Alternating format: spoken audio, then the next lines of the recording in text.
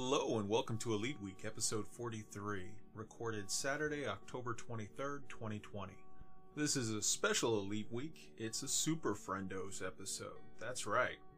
Down to Earth Astronomy, Plater, Wotherspoon, and I got together today to have a little chat about Dev Diary 2 and all of the information surrounding it.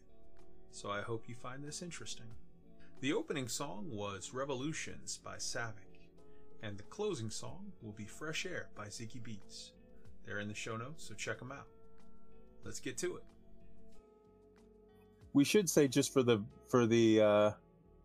benefit of everybody's audiences, that Commander Burr and Rini are unable to attend. They are in the middle of an event for their community, and Yes.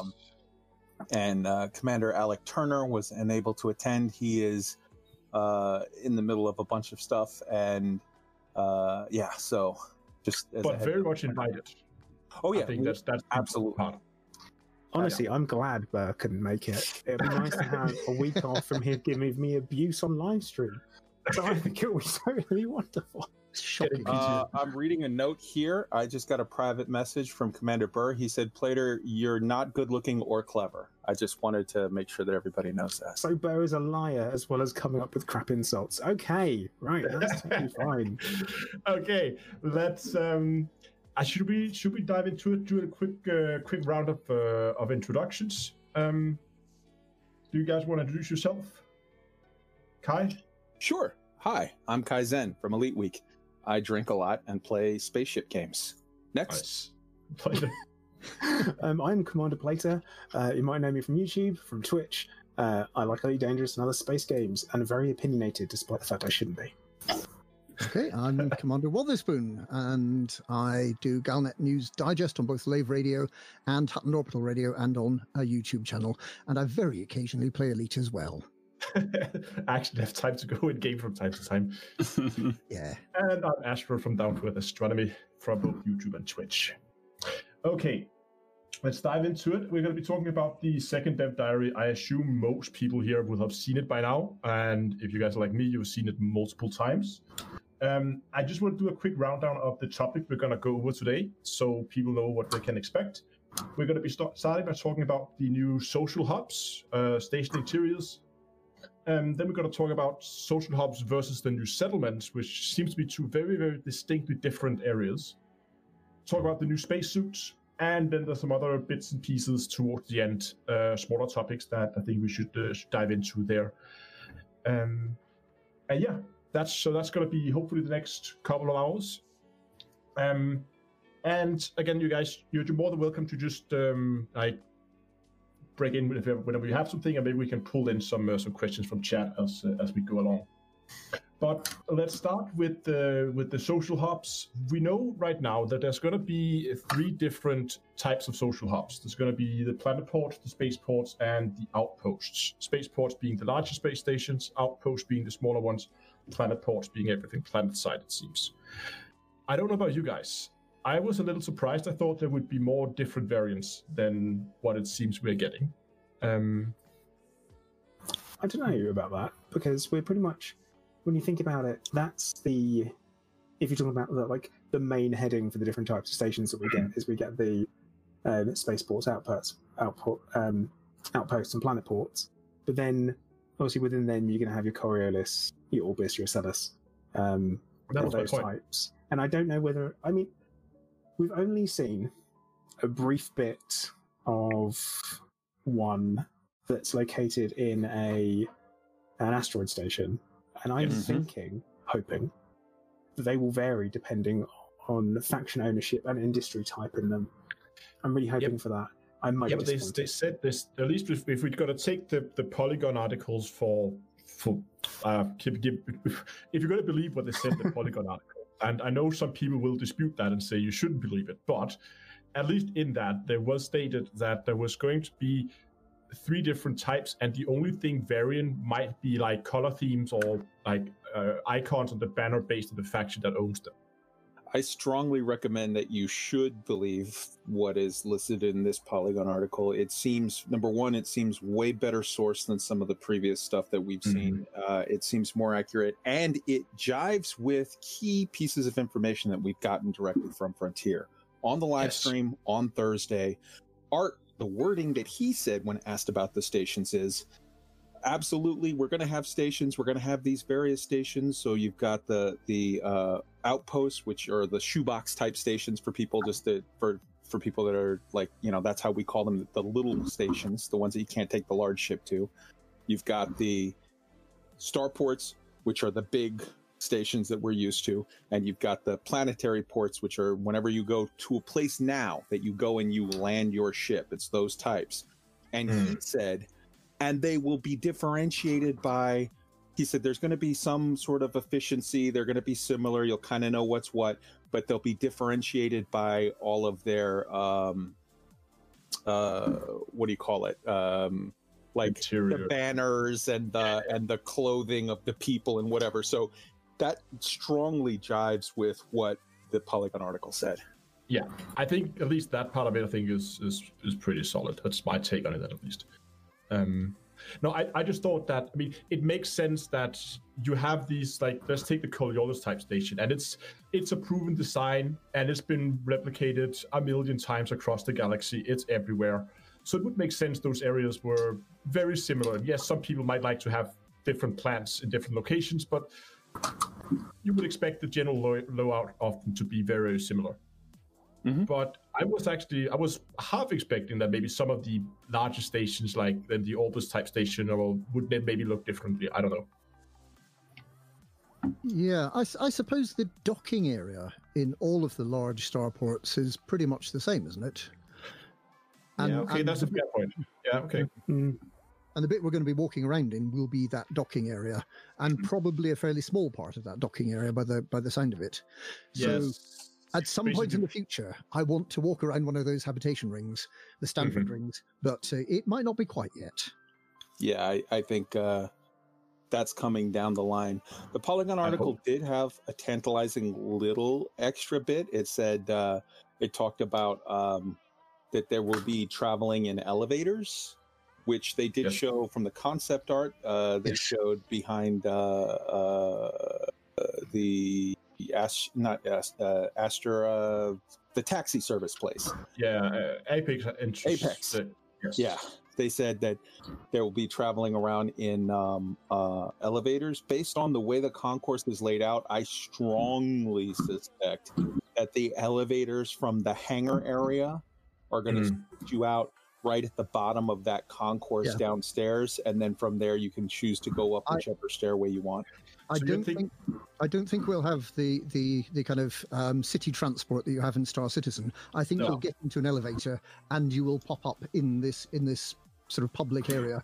I noticed again in the Apex Interstellar counter with the "Come Fly with Me" sort of banner and all that sort of stuff. The overhead signage says turn left levels 1 to 4 for Apex Interstellar, and levels 5 to 8 turn right for Frontline. So there's definitely somewhere where you go, and then the next piece of art they showed was 2 elevators, one with the door open, one with the door closed, and again telling you which levels to go to find these facilities. Yeah. So you guys are thinking that we're gonna. So let's just take it from. I'm now arriving at a station. I'm flying through the hangar, and I'll land on my landing pad. So you think we're gonna go out of the ship and basically land in, and walk out in the hangar and walk around outside? Absolutely. Take an elevator up to the concourse. I'm sorry. Art said so in as many words on the Thursday stream. He said, "You will seamlessly be able to leave and enter your ship and walk around your ship in the hangar." Presumably not the interiors, though, because we've already... No, he said not the interior. So I guess you come down your ladder into the hangar, and the hangar is the last shot in the the Dev Diary video. Yes, it shows a Cobra in a hangar. It's a bigger hangar. It's a more spacious hangar. It's got better lighting, and it's got the steps sort of out at the bottom. So I guess you walk down those. You can walk around the hangar, walk around your ship, and then you get into a lift when you want to go to the social area. That's my guess. That's actually just being able to walk around our ships in the hangar would be pretty cool, I think. Well, no, that's not a maybe thought. That was specifically said by Art in the stream. Okay. So I see Plater's light keep lighting up, and I want to say something, but I want to let him say something. My light's possibly lighting up because my mic's super sensitive and my hostess is kind of squeaky. I will say, what we do have to remember, and this is so important, and this is something we typically get roasted for in my comment section when people come back and they watch these, is that everything that we have seen is pre-alpha, subject to change, and is rendered in engine, but is not specifically stated as being gameplay. And that's very, very important. It's in-engine footage as opposed to gameplay footage. So I think what we've seen the hangar for where the Cobra is, that is a case of being, yeah, cool. It is a hangar, but it is a render of one, of what it will look like, as opposed to what it will look like when we actually play. I think it's very important.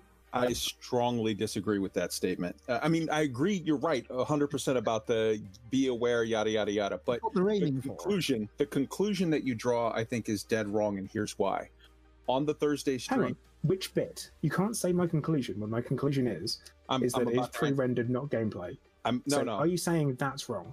No, what I'm saying is that you're saying like, hey, this is just here as a thing to see it. That's lovely. I'm saying on Thursday stream at the 54-minute, 50-second mark, Art said you can walk around your ship in the hangar, and it's seamless that you can walk inside and outside of your ship, just like going in and out of buildings. No loading screen. So that, to me, is a crystal clear indication that we will, in fact, the way this is my suspicion, and this is whatever. I think you fly in, you land at your landing pad. The whole pad elevates down a level and the little thing closes above you, right? I think at that point, and this part I have no evidence for, this is just my gut.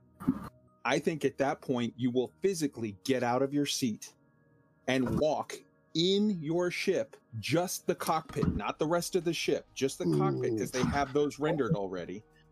And you will, because they're fully, every ship is fully, the cockpit part is fully already done. So you're saying you could go through the door and then you find yourself at the top of the steps? I think when you open that door isn't going to be like into a hallway, it's going to be into an elevator.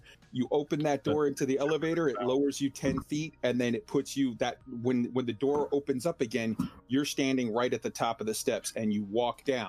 Don't you think it's going to be a little bit too many elevators? So I go out of my seat, I go to an elevator that takes me to a hangar, then I go to another elevator that takes me to the concourse.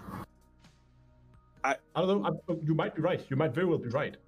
But I just think so I can't say, that part is my hunch, but what we know, because it was specifically said, unless Art is mistaken or lying, and I don't believe either of those to be true, we will walk down the steps of our ship onto that hangar area that they showed, and we will be walking around it. And then from there, we'll get into an elevator or a tram or a something. There'll be some kind of a thing, some mechanism that then spits you out into the bottom of that concourse that they showed us from the Dev Diary 2. Yeah. That's cool, but I didn't say we wouldn't. So that's the thing. I didn't say that we wouldn't get that. I just said that we have to remember that what we have seen so far is all pre-rendered stuff and not actually gameplay, so it may not be representative of what we actually experience. And it's very important for hype control. It's an ambition. I'm just saying that we will experience the walking around the ship. Oh no, I think I believe that because it's been said in places. Like I'm with that. Okay. I mean, there has been said that we will be walking around them, and yes, they do look different because we have gaps at the back. So what we have seen definitely looks different from what we have, and it's unusual for Frontier to show us something that's in-engine that can't be experienced in some way by players. So in engine stuff, they're normally very, very good about, because why they put the work into making it, and they'll not be able to do it, that kind of thing. Agree. Oh, bigger ship. So that's if you guys, unless you have more with the getting in and getting out of stations. I guess for me it really depends on how long those elevator rides is going to be, because we all know in games elevators are essentially going to act as loading screens, because you're in a small confined area that takes up no memory at all. It's a game time to load the next area while you're in the elevator. And yes, it's going to feel seamless. So I guess maybe the elevator ride is going to depend on your rig. Faster machine speeds, faster elevators. I don't know. I can see that happening. A little bit like when you jump to a new system. I think it also could be that whether your system loads the next thing in 0.5 seconds or 3.1 seconds, they make a 3.5 second elevator ride so everybody gets the same experience, and they hide the fact that that's a load. Yeah. Or if there are already too many people in the social hub, perhaps your elevator breaks down for a bit. Maintenance. No, okay. To Frontier's credit, they have been very, very good at hiding loading scenes in Elite. Yes. Yeah. Hyperspace. Yes. I think once you know where they are, though. Yeah. I mean, once you spend enough hours, you know where they are. You know, like when you drop out of glide, you know that the ship kind of hangs there for a few seconds. Yes, that's the loading screen. You know where they are, but they're very well hidden. Yeah, you've got hyperspace, glide, and you've got your ship on the elevator going down into the station. Yeah, exactly. Okay. Now, of course, these social hubs, and I think it's important to note that it seems the whole station interior seems to be what Frontier is referring to as the social hub. That's the whole area, as far as I understand. They said it very, very plainly. They said that the new 3 social hubs are planet ports, star ports, and outposts. And in addition to that, there will be settlements. So that isn't apparently considered one of their quote unquote social hubs, but is a newer, sort of bigger, more dynamic thing than those social hubs. And it is important to note that from the Polygon article, Gareth Hughes said you're talking about like all of the outposts, all of the shoebox are now that, all of the Coriolis and whatever are now that, all of the land bases. So you're talking about essentially 50,000 of them in the galaxy of the quote unquote player social hubs, which are the 3 that we already have in game. In addition to that, they're adding over 1,000 settlements to the game. And those will be dotted among the tenuous atmosphere planets and the existing horizon landable planets. Yeah, we're talking many thousands. Yes. Well, they just said over 1,000 in the article, but I could believe many thousands. Yeah. And we can be all pretty sure that they're going to hide stuff at those settlements. There's going to be settlements where you're going to go in and find, hold on. I would be surprised if they didn't, at least.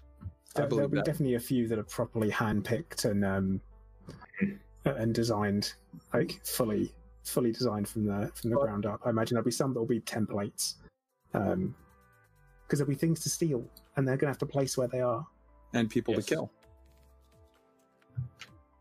So let's go ahead and talk about some of the services that's going to be available at these social hubs. What we know so far is the Pioneer Supply, the Inter-Astra, the Frontline Support, the Apex Interstellar Transport, the Vista Genomics, the Black Market, and a bar. Now, if we go over them, I don't think most of them is pretty straightforward. Like the Pioneer Supply as a store, buy stuff and things. Like I assume that's where you get most of the upgrades for your ship, or your suit, and whatever other cosmetics you can maybe even cosmetics there as well. I don't know.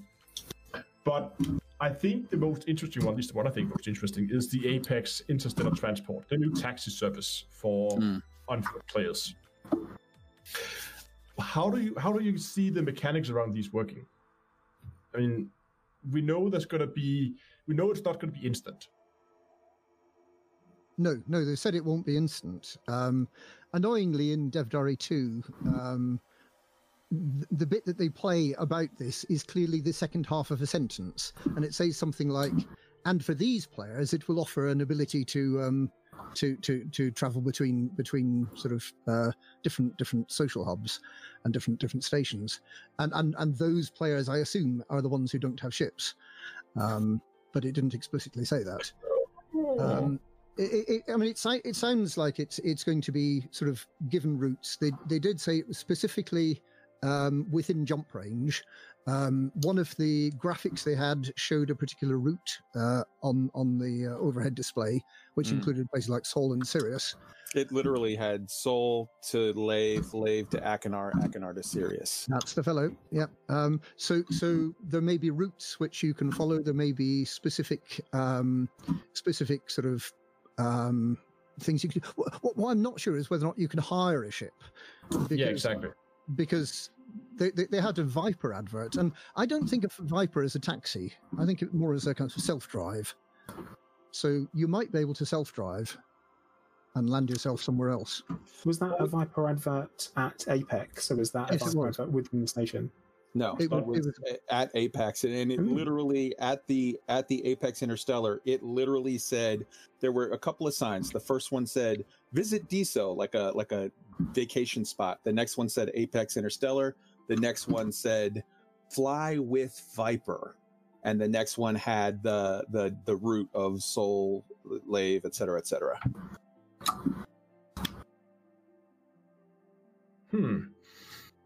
So you're thinking it's more like I don't think it's going to be like ship rental, where you just rent a ship to fly yourself. I'm pretty sure it's going to be. No, they specifically said this is where you will not fly, because they said that you will be actually sitting like in the multi-crew seat and watching the flight as it goes by. It will happen in some sort of a real time, but they were very careful. Frontier was very, very careful to say that we're not like going to comment yet on exactly how the mechanics of that work. I think they're still tweaking that behind the scenes and trying to find this sweet spot between.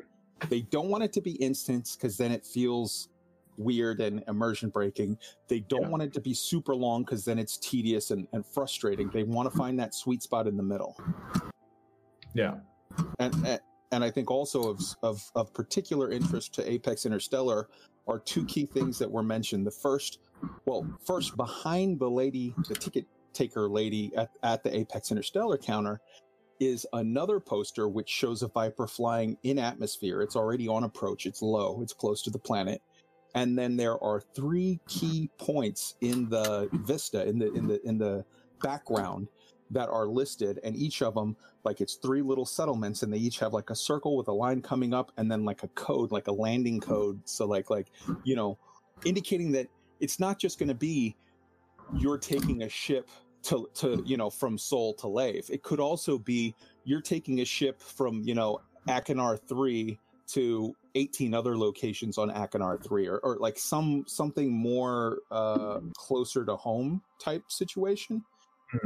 They did say specifically, Art said, when you pick up a mission, and I think also Pierce said it, when you pick up a mission to go, scavenge a wreck, you may fly your ship there, or you could take the Apex Interstellar there, which indicates to me that it's not just like you go to the ticket counter and it's like, do you want to fly to Paris, London, or Rome? It's you could Paris, London, or Rome, or also this kind of custom bespoke spot that's just fucking 42 miles that way. So it's going to be more like going out and like getting a taxi than it is. Yeah, basically it's more like an Uber than it's like route, like plane flight, where you have like airport here, we fly from one airport to the other, and it's up to you to get the rest of the way. So correctly. Yeah, more space Uber. That would actually make sense, and that also kind of talks into the whole thing that you're going to be able to play the game completely on foot without owning a spaceship ever. You could play without ever setting foot inside your own spaceship. It brings to mind the fact that it's very much going to have to be like Uber, because let's say I am Commander Newbie X and I get my very first mission to go scavenge a wreck that's a planet over in the middle of nowhere, right? And I say, well, I don't want to learn how to fly a ship just yet. I'm having fun with the scavenging. I'll play with ships tomorrow. Today, I just want to scavenge. So I hire an Uber to fly me to the ship, right? At that point, I better be able to whip out my phone and call an Uber to get back, or I'm kind of screwed. Long walk. That's an interesting point, because there's been no mention of that whatsoever. I think We've had a lot of you can go to Apex in the station, and then you can get your transport from there. But there's been no, they will take you there and back, or anything like that. Come back for me in 2 hours. I think it would have to be, by definition, sort of just logically, it has to be one of two options. Either A, you book a round trip and the guy will wait for you there, like landed for an hour until you come back. Or B, you have the ability to whip out your iPhone and call up your Apex and say, and then you get your little Uber marker saying, it'll be there in 3.5 minutes. Yes, exactly. That would actually be pretty funny. The only thing I'll say is that if it's pre-booked, I was like, Uber is kind of on demand versus pre-booked. So I feel like it's got, to me anyway, it's got more of this feeling of, it's like National Express or Megabus here in the UK. You know, it's that kind of thing. But we don't know until we get our hands on it. And I'm 100% going to abuse it in any way I can. And I've just already decided that I'm going to reset one of my accounts that I have, and I'm doing a purely only on foot gameplay, because that way you're going to be able to get the benefit of all the new gameplay without thinking of well, why am I doing this? I'm only getting 50,000 credits for it when I can go and make that just by jumping through a system by accident. You know, it's that kind of. I would encourage you to keep your mind open to the possibility that, so in normal games, in MMOs, whenever you release the new expansion, like the new missions, the new content always seems to pay better than the previous stuff. I don't know how they're going to do it, because it's such a bringing it down in scope to, like, from a massive scale to a much smaller scale. But somehow, and well, we have the answer to this from Frontier. It's not going to be that you're doing the job for 50,000 credits. They've said specifically there's going to be new sort of forms of what do you call it? Item and resource. Yeah, it's sort of money equivalent. So I don't know whether that's just going to be that they pay you entirely in engineering materials for your footy stuff, or whether they pay you in planet dollars, but there's going to be some new form of currencies that are tracked. So I don't think you're going to feel bad about, oh, I'm doing this mission for a much reduced rate. I think you're going to be doing it for a sort of exclusive rate that it's like, oh, yes, I need these things. I have billions of credits. Who cares about that? But I need 43 baubles and 82 Quiznarts and whatever. Now I'm thinking, do you guys, so if we go with, if we assume it's going to be like Uber, do you think we can take other people with us? So basically they would say, I'm going to go on that ship, and you're going to allow people on board. They're going to sit in your multi-crew seat, and you can then drop them off at another location. Who knows? Or if it's pre-booked transport, is it the case of you're going to get sat next to the nutter on the bus? Because there's always a nutter on the bus. Later, if you can't spot them, it's you. I know of somebody who wants to ride with you, Plater. All right, no. We don't talk about that. Okay. Right now we have we have the fuel rats, we have the hull seals, and who knows? We're not maybe we're gonna have like space Uber, where people gotta go and pick you up when people crash their ship somewhere and they can't get out. Like, okay, pick you up, fly you somewhere. That would be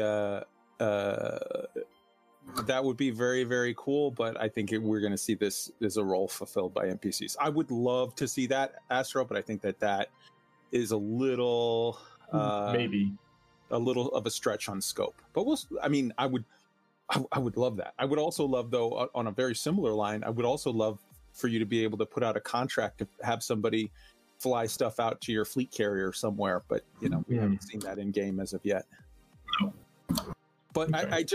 I didn't want to derail the conversation, but I wanted to point out that there are going to be not just big planet ports, but you can choose custom locations for your Apex Interstellar drop-off location.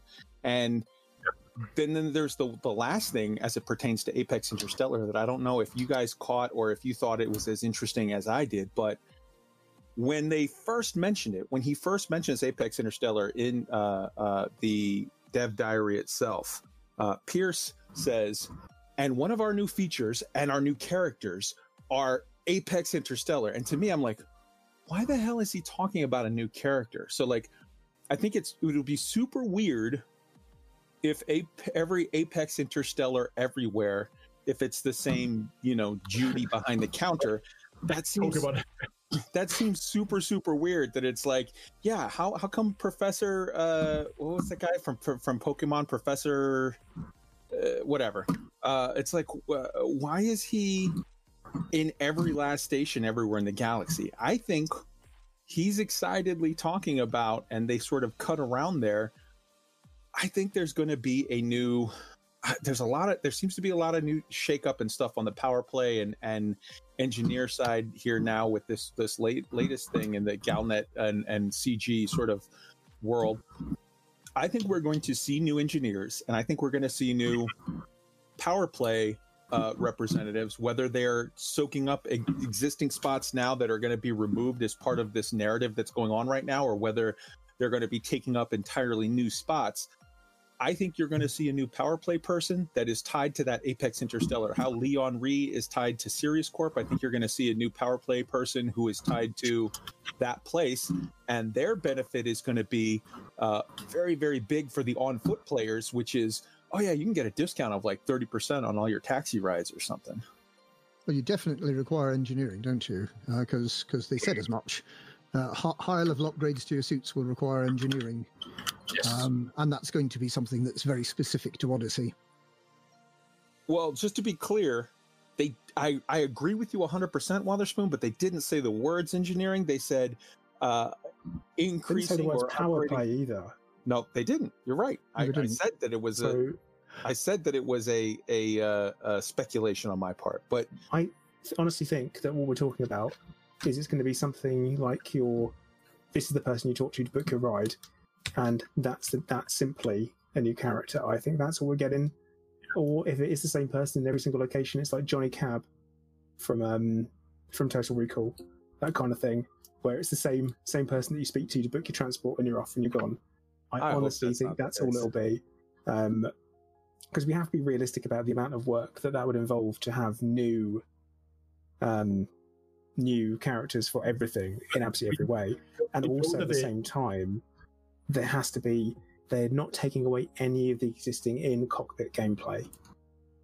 So it would be odd for them to change that. And power play at the moment is all space-based, and they've made no mention of it being changed whatsoever in Odyssey in any way, shape, or form. So I know that they have the ability to automatically generate NPC characters based on parameters like who faction and system state or whatever. Oh, maybe, I don't know, stuff like that. So that if they can automatically generate them, then it feels odd why they would then put the exact same character model at all the Apex Interstellars. It would just be a reskin, but the same thing. It'd be the same thing. A different character. But if they were to have the same ticket taker at every Apex, the same bar girl at every bartender, whatever, if they had the same checkout clerk at every Frontier store, I think that would be a miss. That would feel weird.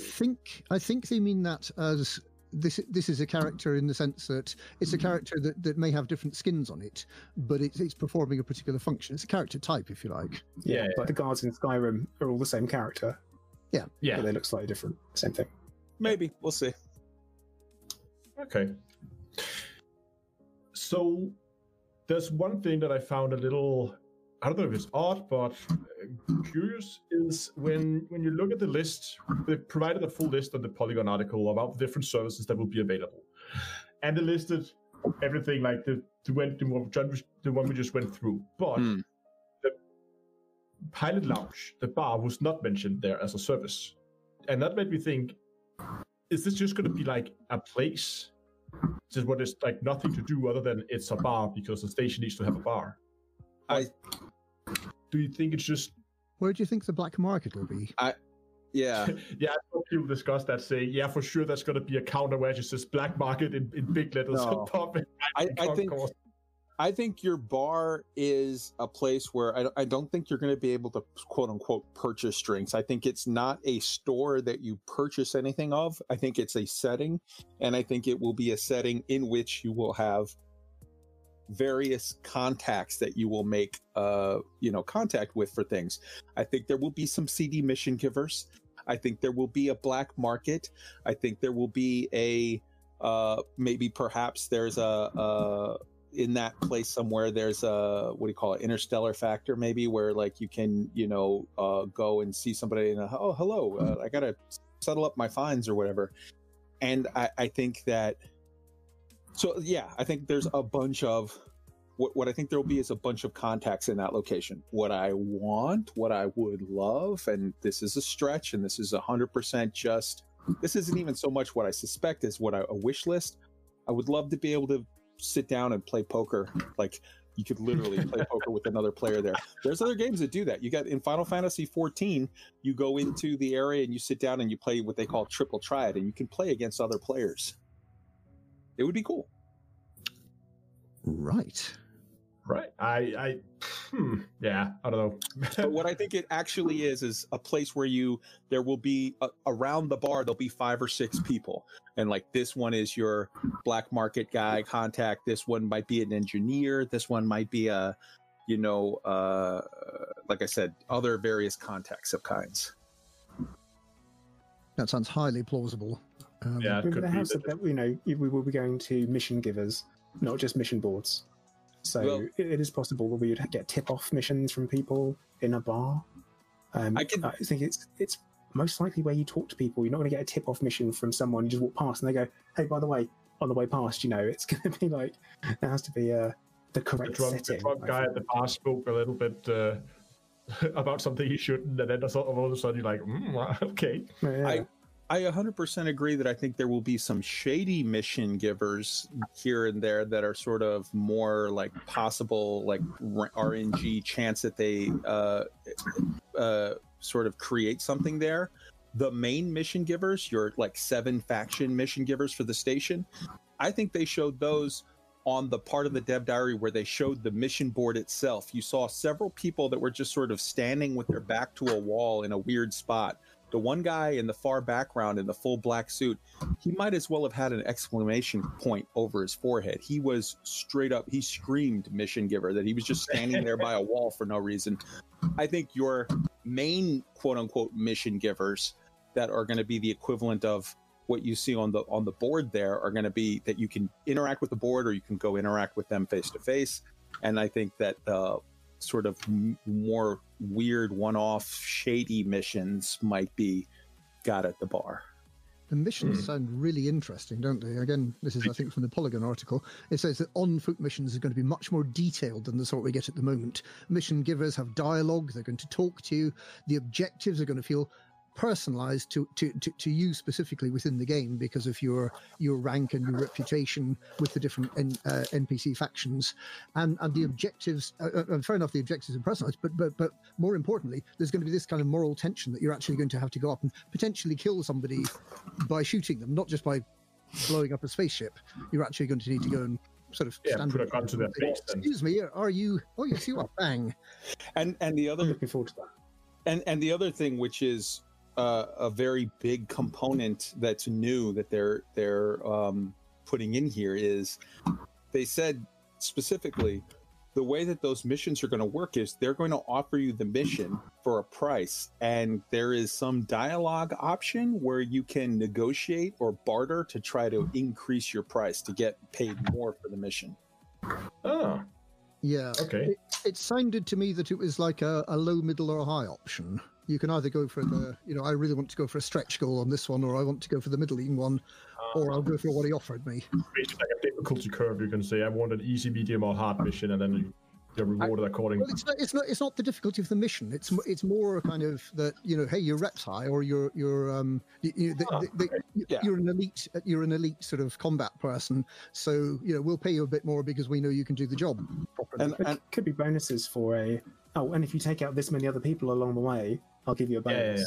Or just the same way we do with assassination missions, or with your passenger missions, where you get that option of hey, pick me up, 6 tons of washing machines. Yeah, that kind of thing.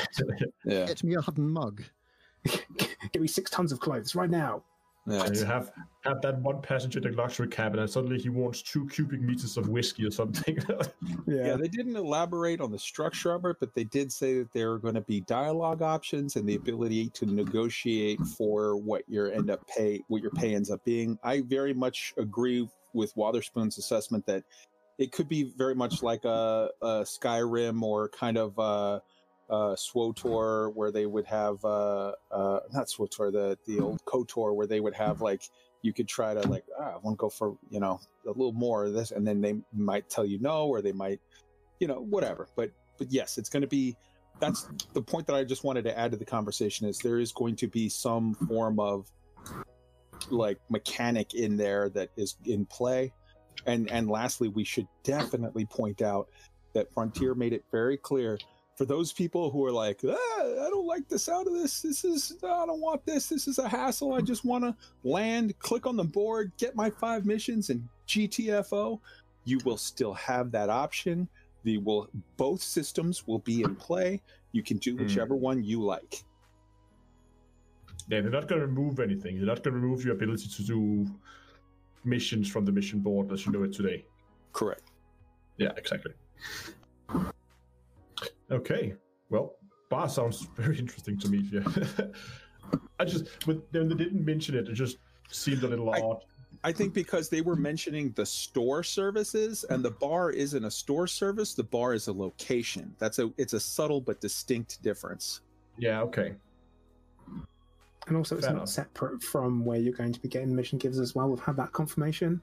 So it's in the same area. It's not like you're going to enter the bar. It's going to be a completely different spot. Or when you get out of your ship, you choose to go to the bar or the social area.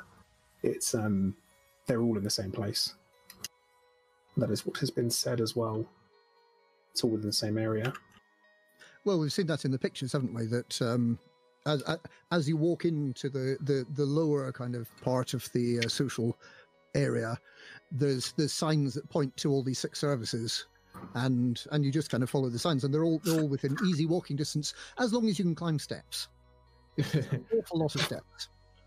Yeah, they don't seem to be ADA compliant, but okay. Yeah. So what's your take on? So we know that at least according to the law, there's no artificial gravity in Elite, and that is solved relatively well in the stations because the hangars are rotating. And planet services, yeah, that makes sense. Do you think we'll see a variety of gravity there? And what about the shoebox stations? Yes, Yeah, that is. Go ahead. No, I mean, it's a really interesting question for the Hutton truckers, because we have Hutton Orbital, and it's going to have a bar area, and are we going to be floating around in it? So with regard to the larger, planet ports, this isn't an issue. That's a different whatever. With regard to starports, I contend that you can hand wave it away and say it's not an issue, in the sense that the inner part of the structure of those stations, with the Coriolis, it's rotating, which you can use to create an artificial gravity. Can I just say though that the place where they put this thing is on a huge, great big stalk, which is very, very close to the central axis for the station, where there would be 0 gravity. So no, it's not there though, is it? I think it's like half a G. It's not that much, but it's like half a G. Yeah. Okay. So here you have to keep in mind what I call the behemoth effect, which is if you look in the Expanse and the behemoth, that center part that rotates, even not on the far ring, even on the center part, will create a small bit of gravity, which will allow you to operate. You see what I mean, though? If you're absolutely on the spinning axis, then there's no gravity effectively because the station's spinning around you. Yeah, but what I'm saying is that you're losing sight of the perspective of like the scale of it, the scope of it it's so huge that even if you're on the inner part of the barrel, like I said, if you're on the inner part of the barrel, you're at about half a G. When you're on the outer part of the barrel, it's slightly more than that. It's a 2 kilometer diameter, isn't it? And that's enough. that's enough to. Oh, absolutely, yes. Mm-hmm. Okay, so but here's the things that I think they may have overlooked, and maybe an issue that they're going to need to address somehow. Is number one, I don't think those asteroid bases rotate the way the Coriolis does. They rotate very slowly. Number two, the Orbis stations do not rotate. They're solid. The rings on the outer end rotate. So the Orbis station, I don't think it is. They do rotate. I'm pretty sure they all rotate. Yeah. Fair. Okay. All right. So then, but where it's going to be a huge question is on the outposts, the shoebox stations. If the shoebox stations, if the Hutton Orbital and all of the little outpost stations, if those have the same plants and the same this and the same that, that's going to be, and if everything isn't sort of strapped down or in some way secured, that's going to be a big sort of, oops, you guys messed that up because it's all done with magnets. Yeah. Magnets. Everything's going to be magnets. I have an issue with the magnetic plants. Okay. Magnetic. People always go with you just put magnetic shoes on. Try walking in them. Work like gravity unless you have a constant magnetic field in the whole, not just at the floor. There should be a constant magnetic field in the whole concourse, and there should be the same from floor to ceiling, because otherwise you're going to have that effect that you lift your boot and you have to spend a lot of effort just to get the boot off the floor, and as you put it down it will be no gravity, clunk, and your boot just slams into the floor. So I have a solution. Go for it. It's Rogue, and honestly, I was surprised no sci-fi writers have ever tried to justify this, but there is enough force being pushed out of the air conditioning on the ceiling to provide 1G of resistance evenly. And what you've got is actually micro pores in the ceilings and the floor that allow the transport of the air, so it gets pulled out and recycled and pushed back in. And that way we maintain it. And because it's constant, and it's constant in one direction in one way, it essentially works like gravity and doesn't cause your drinks to fly out of your drink when you move it around because it's constant and even. It would be because a touch in 1,000 years, it would work. God forbid if you had a piece of paper, though.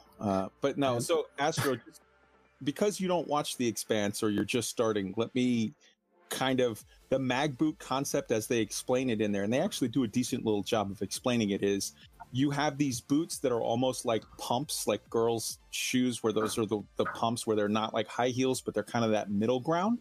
And as you're walking, you lean forward and back with your heel, and when you lean back, it'll like click it off, and then you can lift up your foot to take the next step. And then when you put your weight on the forward of the foot and it clicks again, so it's like, it's a weird little, if you just... Yeah, okay, so you can turn it on and extra magnets. I get it. It's basically has a little on-off switch built into the boot that as you take each step, there's a mechanism for doing that. But that does not in any way deal with stuff like you go to Apex Interstellar and the lady's got, she puts her iPad down on the table, or she's got a pen on the table, or you go to the bar and people just put their hair down on a napkin. Floating all over the place as well. Hair. All of these things I think that I don't know if they took that gravity question into account for again, you can wave it away on planet ports, no problem. You can wave it away on starports, no problem. You cannot wave it away on outpost. And I would be not surprised if they didn't take it into effect based on the fact that when fleet carriers came out, you see in the background there lots of different boxes and stuff kind of sitting around, and when asked about it on Lave Radio, the dev's response was, "What?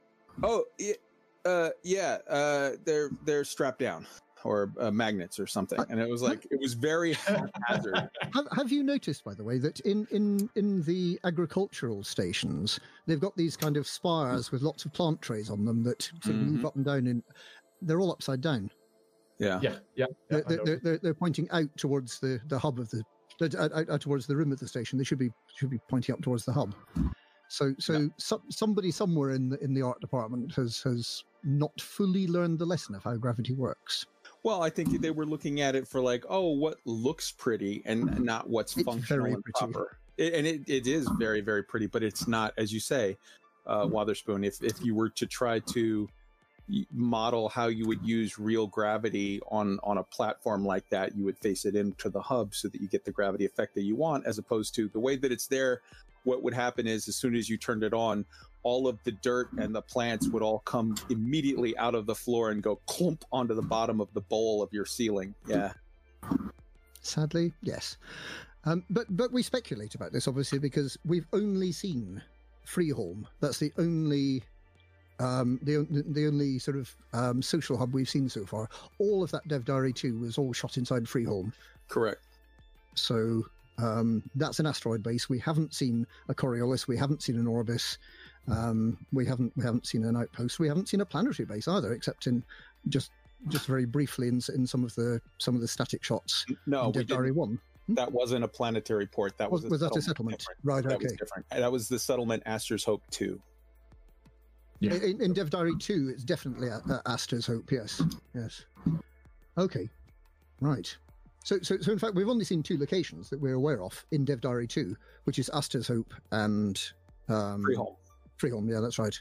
Correct. It took me a while. It wasn't until right at the very end of watching the video, when you're right at the back of the kind of entrance hallway, and you can look up to the ceiling and see the glass. You can see the mail slot through that, and that's the point at which I realised that that's inside Freeholm. So when I went through the video, I wasn't 100% sure that it was the same place at first until I started breaking down all of the shots. And it actually takes you, if you note the key people that are standing places and then like a thing on the wall or whatever, you can lock in the position. So from where I am positing is the entryway from the hangar that deposits you into the bottom of the concourse. There is nothing on the bottom floor of note. If you go up the steps immediately to the left, not the back split stairway, but the steps immediately to the left, the very first thing you have is a hallway to your left, which is the back area with elevators for Apex Interstellar, followed by the kiosk for Apex Interstellar. Tucked into the corner on the back left corner is the Pioneer Supply Store. The back left wall area is taken up by the bar. The back right wall area is taken up by the Inter Astra, your ship dealership. The back right corner is going to be your Vista Genomics. The right side is your Frontline Solutions. And then there's a walkway behind that takes you to elevators that are tied to that Frontline Solutions. Excellent. Exactly my analysis as well. Yeah, brilliant. So, and that'll be a fixed layout, I imagine. Yes. All of them. All three of them. No. That is the fixed layout for all the for all of the spaceports. They said that the spaceports will have one layout. All of the spaceports will have the same layout. All of the planet ports will have the same layout. All of the outposts will have the same layout. That's just the layout for the spaceport. Yeah. Yeah, but they also said that they wanted to make it easier for people to find their way around, so that stuff is kind of gonna be the same way, but not totally in the same way. So I see that as the shops are in the same locations, but the stairs might be going up different ways here and there or something like that. I don't know. Something none of us have mentioned yet is the other space game where you can walk around and be on a spaceship. Oh, No Man's Sky. No. The other space game. Astro Comrade. The other space game that you can do that. Actual universe. No, so Star Citizen. Star Citizen. Now, whatever. If you've played Star Citizen, the chances are you've also got lost in Star Citizen in a station.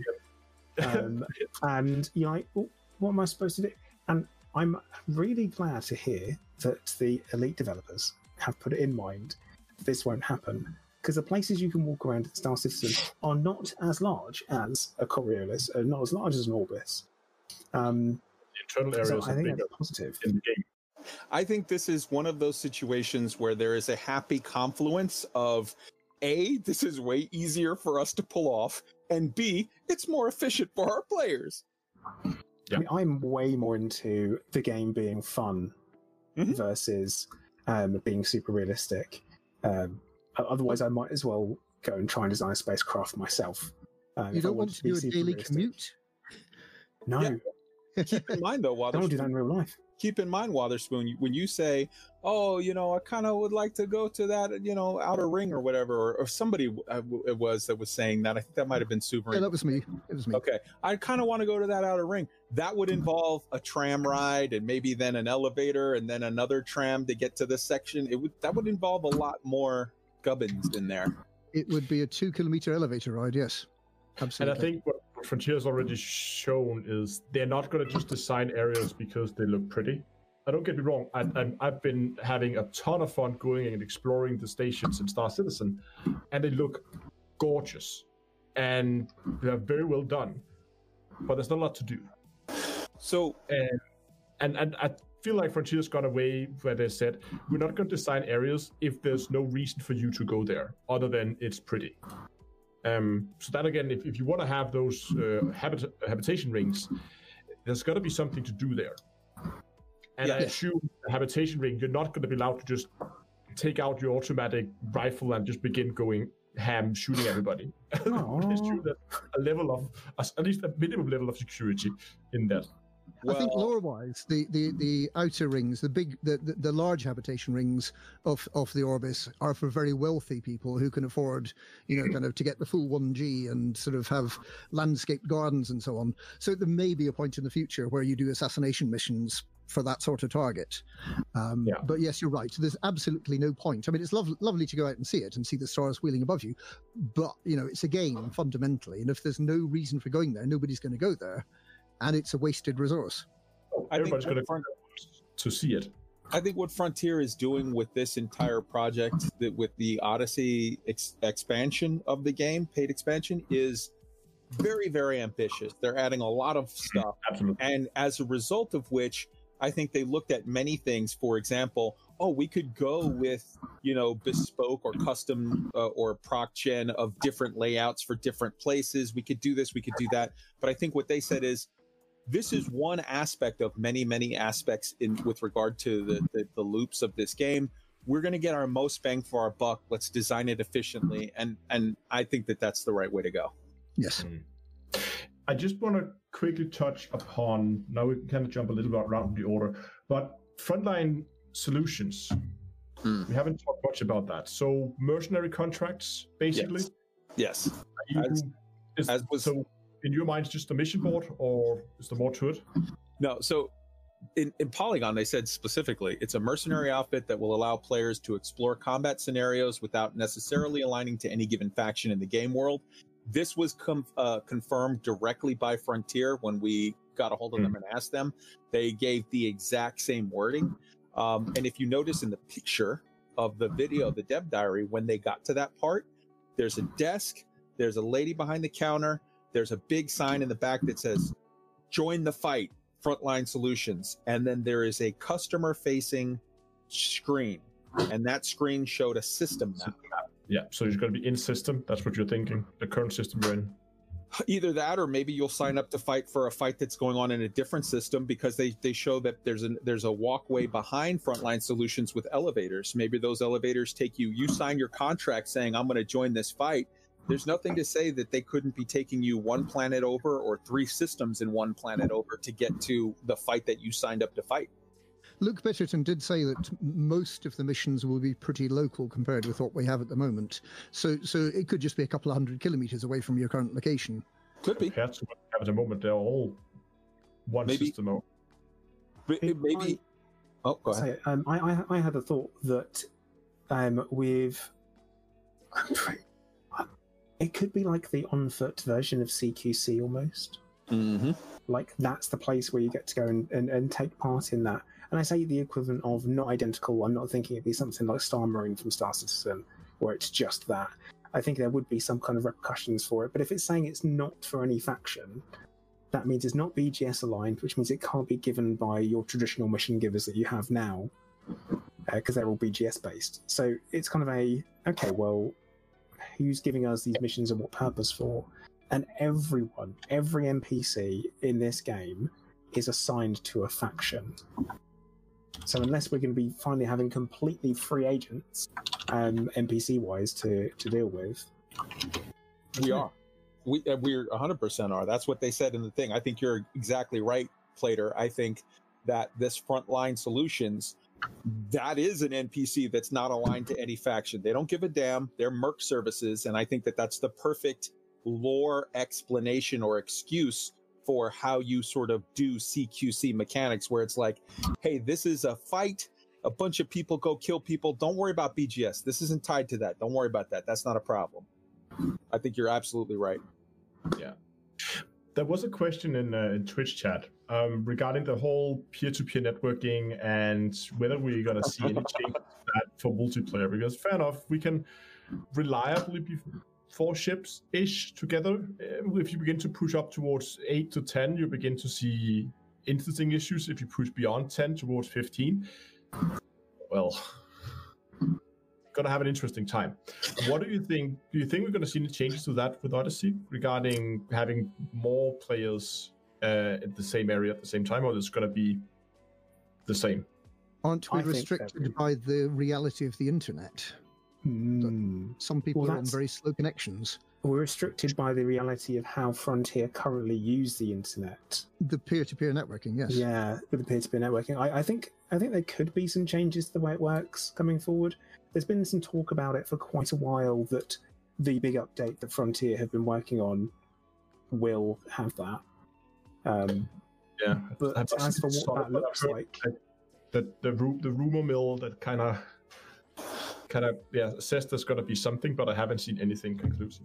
I strongly believe that there will be updates and upgrades to this. I think that this was first, the quote-unquote rumor mill, as you refer to it, was first started with over a year ago, the investment meeting where they got together and David Braben said that Odyssey will include a significant refresh to the underlying code base.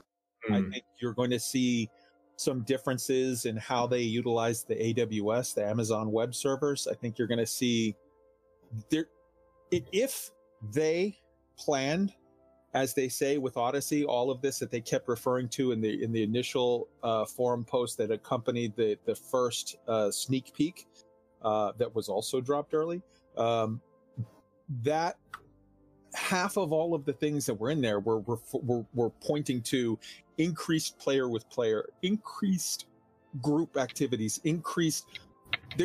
if you design all of that and you don't increase the way that we're able to interconnect and what have you, that to me seems supremely stupid. And I don't think that they would do that. I think we're going to get a whole dev diary at some point on game mechanics, and that dev diary is going to highlight the aspects of a new, more robust system for handling players doing things together. It would be lovely to think so, but that's quite a big shift for Frontier. One of the things they said very early on they didn't want to do is to have lots of servers like in fact Star Citizen, where they're paying sort of thousands and thousands and thousands of dollars to just keep sort of keep players communicating with each other. They might do it, and if they do, it'll be a very big shift, and they'll need to make sure they have the income to match the cost. In response to your statement, though, Wotherspoon, that would be a very big shift, I think look at Dev Diary 2. You basically, that whole thing screams very big shift. But yeah, I mean, you're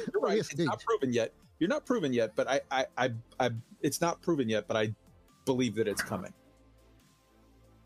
Cool. Okay. Look forward to it. Oh, we did sort of neglect to mention one when we're talking about locations, right? There was a location shown in Dev Diary 2 that has not been mentioned anywhere by anybody.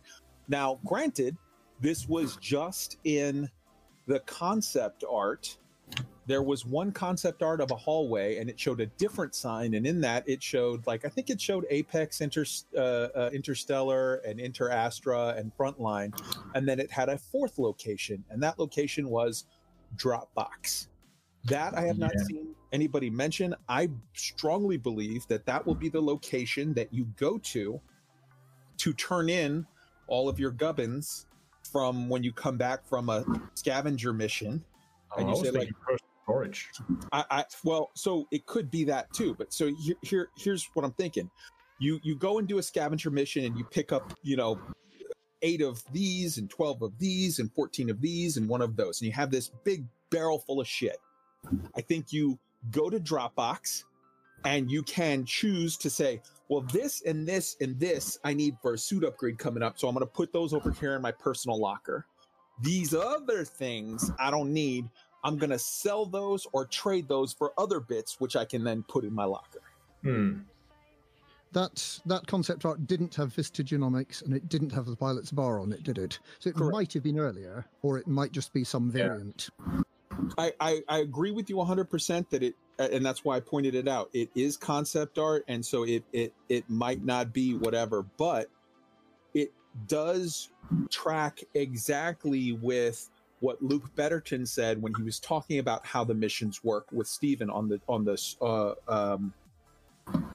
live stream on Thursday. And he said, when you're done with the mission, the mission giver only wants the one thing that they sent you to. So let's say the mission giver says, we need the data core from that ship because it's got secret recon. You bring that data core back to the mission giver and collect your money and your stuffs. But there was He all said kind all of the rest. Yeah, he said all of the rest of your stuff you will drop off somewhere. And that when you said when he said the words drop off, I was like, Dropbox. Okay, I think that's that. Yeah. Okay. Okay. I don't know. I mean, I think I'm leaning a little bit toward what Broderspoon is saying, that it was something earlier. They might have changed it. Maybe it's not its own place. Maybe it's just a thing you can now access from somewhere. I don't know. The bar. Maybe there's a. Yes, I'm your personal storage guy. I keep track of all your things. I don't know. Oh, Okay. You know what? In the concourse on the first level, on the left and right side of the walls, there are those things that looks like trash chutes or whatever. Maybe that's a, locker. You open up and drop your stuff. Put it in the trash chute and somebody will take care of it. Can I also say there's another scene that was right round about the middle of Dev Diary 2, which was quite peculiar, and it seemed quite out of context from anything else. It was what looked like a kind of young guy in blue and tan clothing, and he was standing just behind this sort of holographic blue orb with 3 smaller red orbs inside it. That was from the that was from the Astor's Hope part of it, and I believe what you're seeing there is sort of I could be wrong, but I think that wasn't a guy. It was actually a woman. Oh, was it? My apologies. Short hair. And oddly enough, she's a creepy looking She's a creepy looking This is not suitable for extreme, isn't it? No. Preferably it would be.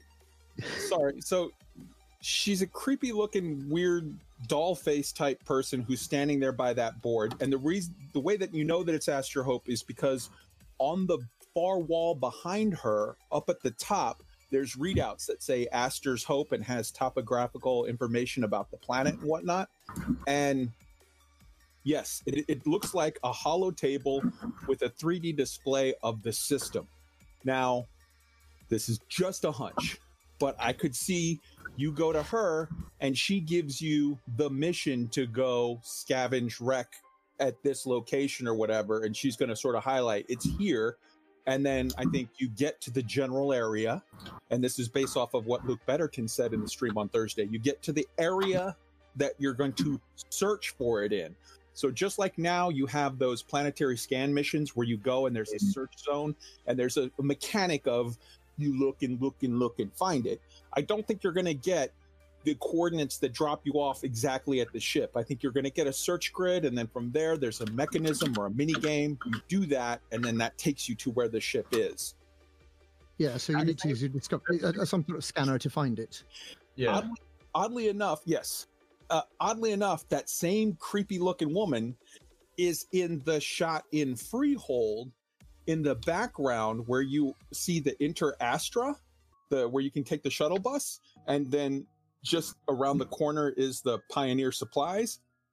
She is standing in the far background, right in front of the windows that show outward to the central docking area of the asteroid base. She's a private investigator. She's following you around. Exact same woman. I'm saying same body type, same features, same coloring, exact same clothes with the gray leathers, the like tan hand things and the tan boots and the same sidearm, same belt, same everything.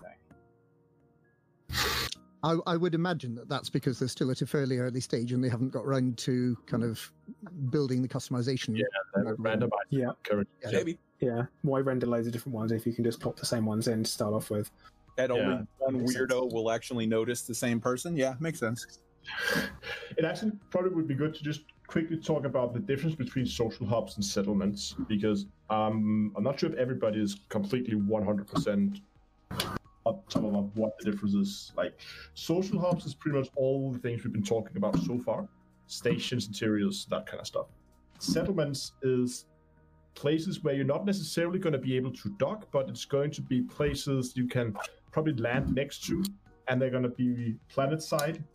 And I see them, and this is my guess, they're mainly going to be mission locations or places you can go and maybe pick up missions, or maybe you can complete missions, go and explore things, find things, steal things. We know from the dev diary that you, I think it was in the dev diary, that you could just basically walk in there, either sneak in to kill a target or goes in all guns blazing and steal everything that's not bolted down. Yeah, well, I agree with you. The Polygon article gives a lot of detail about this, actually. It does. It talks about the types of buildings, that there's going to be themed factories for a settlement type with extraction, which I think means mining, agricultural, industrial, whatever. There's going to be power buildings, there's going to be habitation buildings. That's fine if the workers live on the site.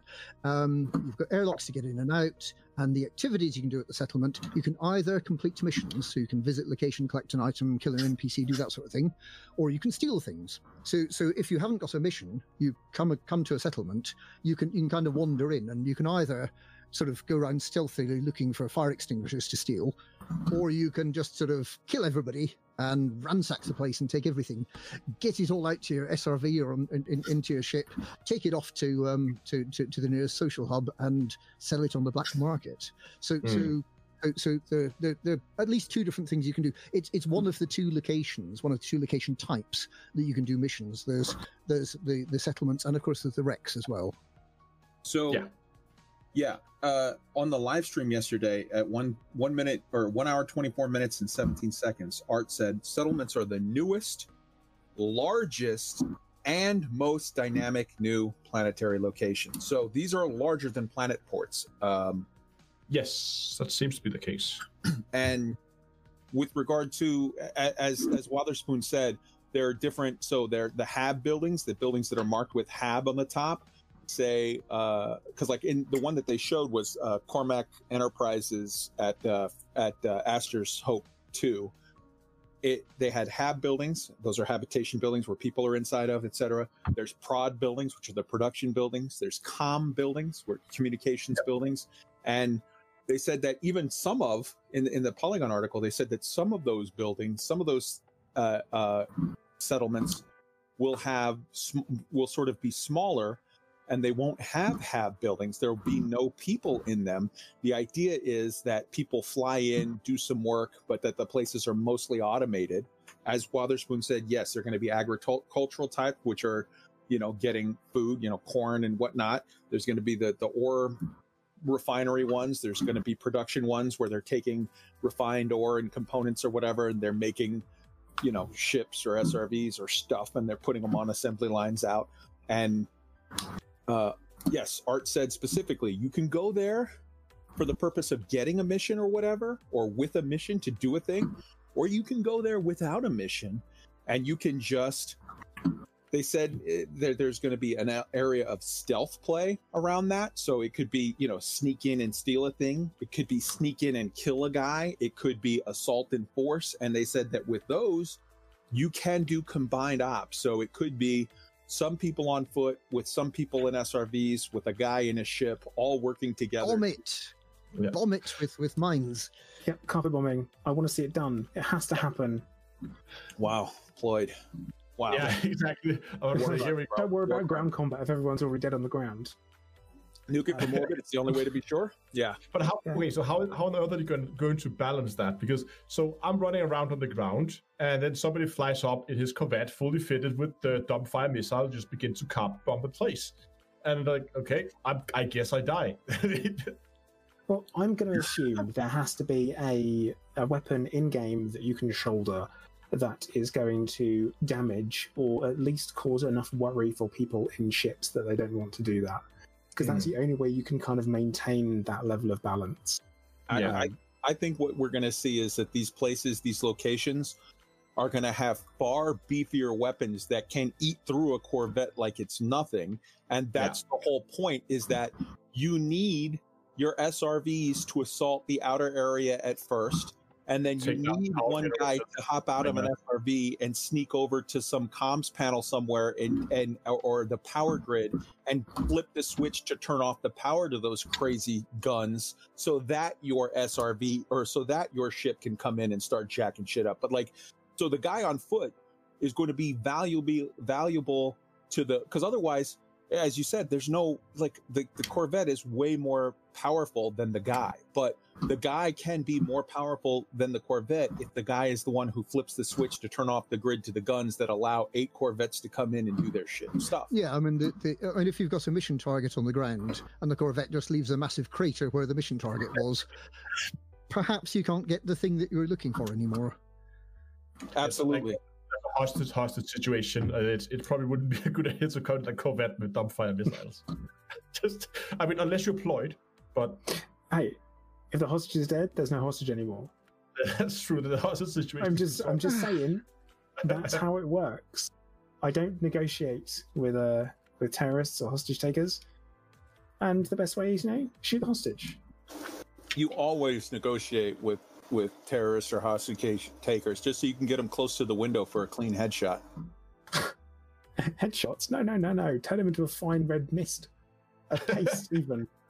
But I think something to think about, talking about these settlements and what gameplay is going to be around them and what to think of them as. There's a lot of stuff in Elite where you can look at the different levels of combat, and we've seen so far that there are going to be missions for foot. There's going to be missions in space. We're going to have combat on foot. We're going to have combat in space. So there's no reason why we wouldn't consider these settlements to be maybe similar to the megaship encounters that we have now. We could have that kind of thing even. There's the same level of... Everything's in levels, and they have trying to draw parallels between or scaling everything down for the on-foot experience, I think is what they've said, something similar to that. Yep. And I'm thinking that that's what we're going to be seeing. This is going to be a scaled down kind of thing. And then, you can just turn up at like a megaship and be like, yo, what are we doing here? It's just a thing that you turn up and you do, and maybe it's stuff to collect. You can you can join in, you take part in one of those scenarios. You're like, oh, cool, we're going to start blowing it up, or you think I'm going to start helping out on it. And we're going to have very similar stuff to that, I would hope. Speculation. But I would hope that you'd have that, and it seems logical that Frontier would continue this parallel nature that they're going through, as well as the new stuff. It makes sense, yeah. How do you... I'm wondering, the BTS implementation seems pretty straightforward to me, that just as we can today, if you go in and you begin to murder people, then you're going to be pushing the system in the direction of civil unrest or something like that. I don't know, Plato, you've done any thoughts on that? I would hope that what you'd get is you'd get things like you go to mission terminal for your faction, you would pick up a mission, and if it's combat, then you'd have a, hey, go do this. People are fighting there, and you turn up and you just start fighting. Whether you defend the settlement or you attack it, I would assume something like that around war. As for other stuff, civil unrest causes very little change in your actual gameplay experience. True. But things like pirate attack might. Plus, you're going to get a change of missions available around those settlements. I'm going to assume that you won't also get ones where you have to go and attack a settlement, scan this, do that. But you'll have that additional level, like Black Ops data retrieval, for example, which would help support a war effort, or take down a power supply, except you go and you run in, you do it on foot, or you do something similar. So I'm hoping, a lot of hope here. I'm really hoping that the missions will scale in that way. So you get lots of similar stuff. Talking about scaling missions, I really would love the idea. First off, absolutely, I second what you say. Secondly, I would very much like the opportunity for asymmetrical scaling, sort of reverse scaling. Let me give you an example. I say, Plater, I need you to sneak into Asher's Hope and steal a blueprint to something, a thing that they have on their whatever. If you assault the base in force, kill everybody, and take the thing, you get reward 1. If you are able to stealthily sneak in without anybody noticing, just take a picture of just put in a little flash drive and download the data and get the hell out without anybody even knowing you were there, you get triple the reward, because, not just necessarily making it that you get paid more. In a different direction. Let's say, you go in, get this piece of information, you go in all guns blazing. Hey, you now get a new pieces that maybe help you towards getting a more a stronger armor or better heavy weapons or whatever. And if you go and say, hey, I want to go and do the sneaky route, then you get equipment, or you get rewards that are maybe more tailored towards those type of equipment, so that your reward is kind of tailored to the gameplay type you like. So you could end up, and I thought that would actually be pretty cool. You could end up with a ninja suit, which is your straight up sneaky full stealth suit, a recon suit, which is like a kind of hybrid, but it's 80% sneaky and 20% combat effective, a force recon suit, which is 50-50 sneaky combat, and then a combat assault suit, which is not sneaky at all, but super, super heavy combat ability. And they did say you might want to, most people, I think they said that most people might want to have multiple suits. Yes. Some maybe tailored for close range or long range, I think was the example they used, but it might as well be all guns blazing or sneaky, right? Have combat suits for that. Well, they did say, so Art said specifically that with regard to the suits, there's going to be modules. And so look at it this way. And they said specifically, they said it in the stream, and Frontier confirmed it with us privately, that they're getting back to our question, that there are going to be sort of modules for different things with the suit. So let me give you an example. A combat suit, maybe you choose the beefiest shield module, right? But shields, you do that knowing that it has more drain on your power supply, which means that, let's say if you're in more of an exploration footing suit, that one could maybe be out for 3 or 4 hours without any problems on its power supply, because it's engineered to be super efficient for that. Whereas if you get the super beefy shield and jetpack, also jetpack module, this jetpack can fly farther faster, but it takes up more energy. This is a more efficiently sort of centered jetpack. All of these things are going to be just like with your ship, it's going to be a wide variety of, these are all the things I have to take into account to sort of tailor make what's best for me. And yes, you can have, there's going to be 3 types of suits. You can have maybe, 5 of one type of suit that are all engineered in different ways, and that you swap out modules for to tailor them to the task at hand. Yeah, that would make sense. Yeah, because I think we actually segued quite nicely into the suits. The fact that there's going to be, for what we know of right now, there's going to be 3 base type suits, where there's going to be a combat suit, a scavenger suit, and an exploration suit. And from there on, you can then add modules and engineer them a lot like ships. But one thing I found interesting was, it seems also that when you're then out with your suit, you still have some micromanagement to do in terms of the not only the power output, but also the batteries in the suit. So you might not want to have your shields on at all times, because then you're going to drain your batteries in no time. Yeah, I heard that as well, that sort of you turn your shields off when you're not using them, because Exactly. the batteries in a suit are much smaller than the batteries you have in an SRV, for example. So you need to actively be power managing all the time, or else you might run out of life support. Which would be Depends on bad, what actually. level. With hilarious consequences.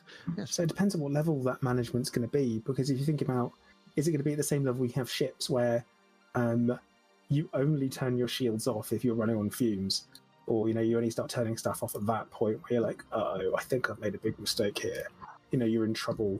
Are you going to do it then, or is it going to be all the time? Like how actively are you going to need to manage it? Because there's a lot of times where you run out of stuff and you're like, oh well, I'll just pop back or hit a star and fuel scoop. There's a lot to think about that. I think that this turning stuff on and off on your suit is going to be much more akin to what we now kind of look at as pip management with regard to your ship. Whereas you don't turn your shields off very often at all in your ship. I think you're going to turn your shields on and off much more often, much more frequently, and with less of a sort of a hassle than your ship shields. I don't think turning on your ship shields, you have to sit there and wait while the damn thing builds up, and then okay, now it's on. I think this is going to be more sort of the equivalent of how you look at pip management, where it's a thing you do on the fly, off and on, here and there with stuff. Yeah. Because that was the feeling I got as well, that you're not going to have like a recharge time on the shield. You just go pips to shield, and now your shield is on. And then they drain battery as soon as they're on. And if you decide to say, hey, I'm going to use my jetpack to like jump on the roof of this building for some cover or whatever, Pips to engine. then you're going to use some jetpack fuel, or maybe also drain your batteries a little bit for controlling the whatever stabilization thrusters or whatever they have, stuff like that. And on top of that, it also seems you're going to have to manage your oxygen, and hopefully they will also, I don't know if I have mixed feelings about it. If I run, do I then consume more oxygen than if I'm standing still? Because will you have a little heart rate monitor? Yeah, okay, I don't want to run over to my ship because I'm running low on oxygen, so I have to walk really slowly, and it's going to be a little tedious. So I can see the cool side of it, like in the management side of it. When you're attacking a base, you need to also don't just run straight in, because you might run out of oxygen unless you're planning on actually getting access to its oxygen source in there real quick. But on the other hand, I can also see this becoming very tedious if it's not done right. Yeah. I 100% agree. You want some survival mechanics on the fairest sense, so that it has weight. Again, it's the same concept as the instant travel on Inter Astra. You don't want, or Astra, whatever. You don't want it to be no survival mechanics, because that makes it feel cheap. But you don't want it to be too much, because that makes it unfun. You have to find the sweet spot. But I think they've done it in Star Citizen, and I think they overdone it a little bit there, where you have to remember to go and eat and drink, and if you don't, your vision gets blurry and you can't walk straight at the end, stuff like that. And the timers between you have to do it is long enough that it's not really something you worry about when you're out on a mission. It's just something that you always forget when you're back at the station, like, oh, I forgot to buy an energy bar and a bottle of water, so now I have to get, it's like forgetting your limpets, basically. And it's just annoying. Just remember, Astro, if you need an energy bar and a bottle of water, go to the bookstore like a civilized human being and get it, because that's what you do. So I think the survival mechanics, they've overdone it a little bit in Star Citizen. I don't hope Frontier's going to go as far. I don't think they're going to go as far as they've done in Star Citizens. But as you say, there should be some. You should not be able to just say, hey, I'm just going to leave my character standing here and then go AFK for 3 hours and come back and your character is fine. It should. He should have run out. It should be noted that with the description of Frontier Supply Store, it said that is the location where you buy weapons, suit upgrades, and related consumables. I absolutely hope with all of my heart, when they say consumables, they're talking about grenades and ammo and not bottles of water. You don't need that. Let's not do that. Oxygen tanks. Let's skip it. And we don't need toilets either, thank you. Sorry. No, go on. I wouldn't. I mean, if you looked at what they had on the shelves in the store and the pictures and the video clips, it definitely looks like a lot more like grenades and landmines and those kind of things. It does. It has exclamation marks on the boxes to show they're dangerous. Exactly. So, the one thing I noticed about the suits, I think they said there were only going to be 3 sorts of suits, plus of course the flight suits we have at the moment, and that's the exploration suit, the combat suit, and the scavenger suit. Yes. And I can't remember who. Oh, it was in the Polygon article. It said that there would be statistical bonuses for the 3 different types of gameplay, so you can do all 3 sorts of gameplay using any of the suits, but there's going to be a suit that's best for the sort of gameplay that you want to do, and you collect new items and resources to upgrade the suits. Use high-level upgrades, which it does specifically say requires engineering. And So yeah, go on. So you want to look at it exactly like a ship, where you say, okay, I've got 3 hulls. I've got a vet, which is way more good at combat. I've got a cutter, which is way more good at trade stuff. And I've got a conda, which is way more good at exploration, more good at range or whatever. I want to go exploring in my fer-de-lance, and nobody's going to stop me. All right. So, wait, let me finish the thought here. If you take those 3 bases, that's like your 3 suit types. But there's nothing stopping you through the modules you place and the engineering that you use to it from making a combat/trade vet or a exploration/combat cutter. Like, if you want to go that way with it, there's 3 base types, and they each have a statistical advantage that skews towards one of the 3 gameplay loop types. But there is a unlimited amount of modularity between the modules and the upgrades that you engineer or whatever into it that can take it to thousands of various permutations.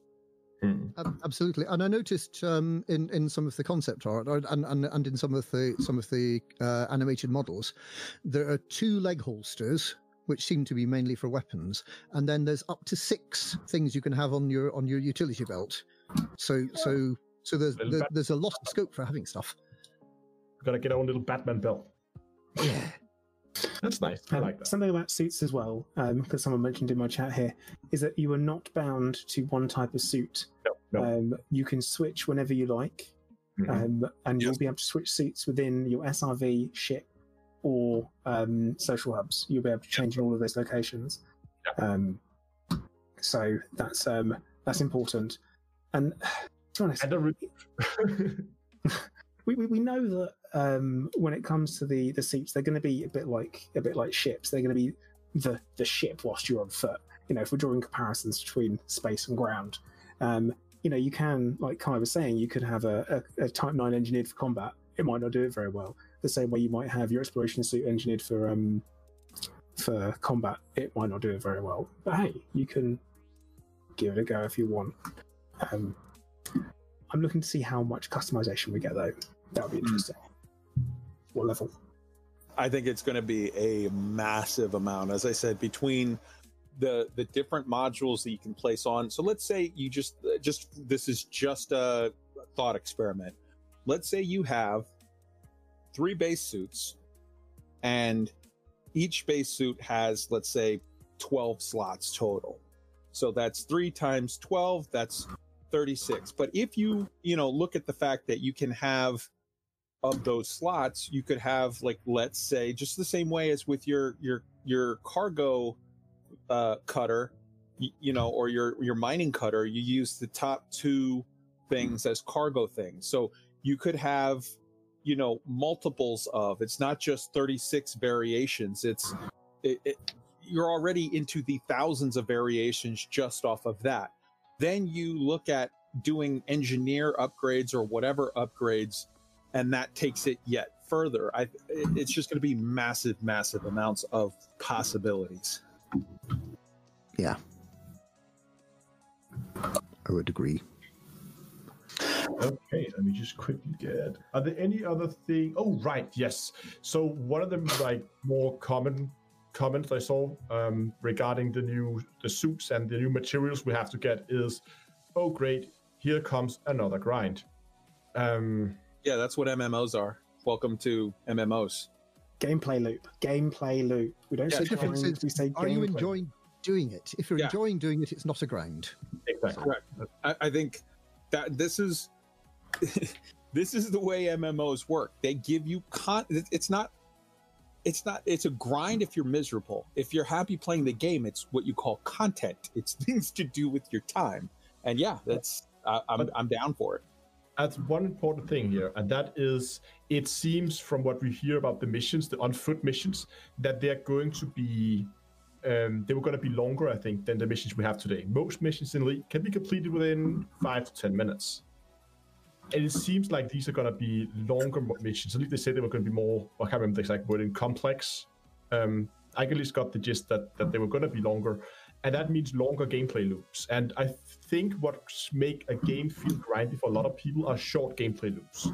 If your gameplay loop is 10 minutes, then you're going to feel like, okay, now I have to start over and do the whole thing again every 10 minutes. But if your gameplay loop is, let's say, an hour, it's probably a little bit long. But let's say 20 minutes for to complete a mission, where you're going to do different things in those 20 minutes. I think it's going to feel less grindy than it otherwise would if it was a shorter gameplay. But you're absolutely right that that's what makes people feel grind. That's one aspect of it. The other aspect of it that makes people feel grind is when they can't get what they want. So I need pharmaceutical isolators. I can't find them anywhere. So I have to keep doing other missions to get stuff so I can go to the material trader so I can trade them for the isolators. If you take the fact that, as you say, it seems like they're going to be more in-depth, dynamic, and sort of longer sort of missions, that sort of handles one aspect of the feeling like a grind. And potentially, we don't know yet, but potentially the other aspect of feeling like a grind could be resolved through this whole negotiating bartering system. What if you're in a situation where they say, okay, if you do this mission, I'll offer you this, or this. And then it says, you can get paid in pharmaceutical isolators or composites or, Imperial shielding.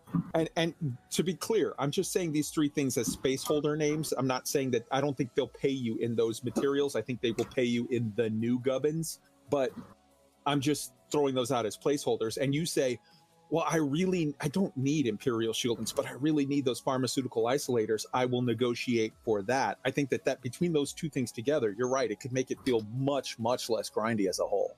Yeah. But again, that also, if you have the option to do it, then what people are going to do is going to say, hey, what is the most effective way to get any materials, and then just go and do that, and then constantly pick the option that you need. And so you will. I think it depends on the way how diverse the missions are. If you can, just from reading the title of the mission, you can tell exactly what's going to go on through the whole mission, exactly where the NPCs are going to be, who's going to be shooting at you, when and from where, then I think that will also add to a more grindy feel, rather than if you're like, okay, I'm going to attack a base, I don't know the layout of the base, I don't know where the NPCs are going to be, then it's going to add some more diversity to the missions. But again, I'm not... I don't mind a grindy game. I mean, I've been playing Elite Dangerous for I don't know how long now. and I'm still enjoying it. I enjoy playing action RPG, top-down hack and slash, and they are the definition of grind. So I don't mind grindy games, but I can see where people are coming from. And I hope that we're gonna get some longer gameplay loops with the on-foot missions, so that for the people who are susceptible to the grindy feel, it's not gonna feel it that much. I think an important thing to add as a thought when we're talking about the ideas of these NPC mission givers or whatever, in the live stream when Luke Betterton was talking at the 46-minute 50-second mark, he said he was asked about, will the NPCs be voice acted, and he said yes, they will.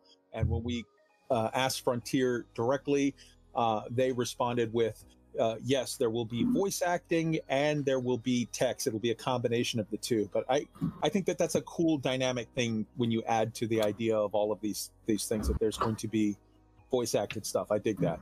It'll create a better sense of investment and a better sense of immersion, a sense that you're actually there, you're talking to a real person, and you're going to affect their life for better or for worse during this mission.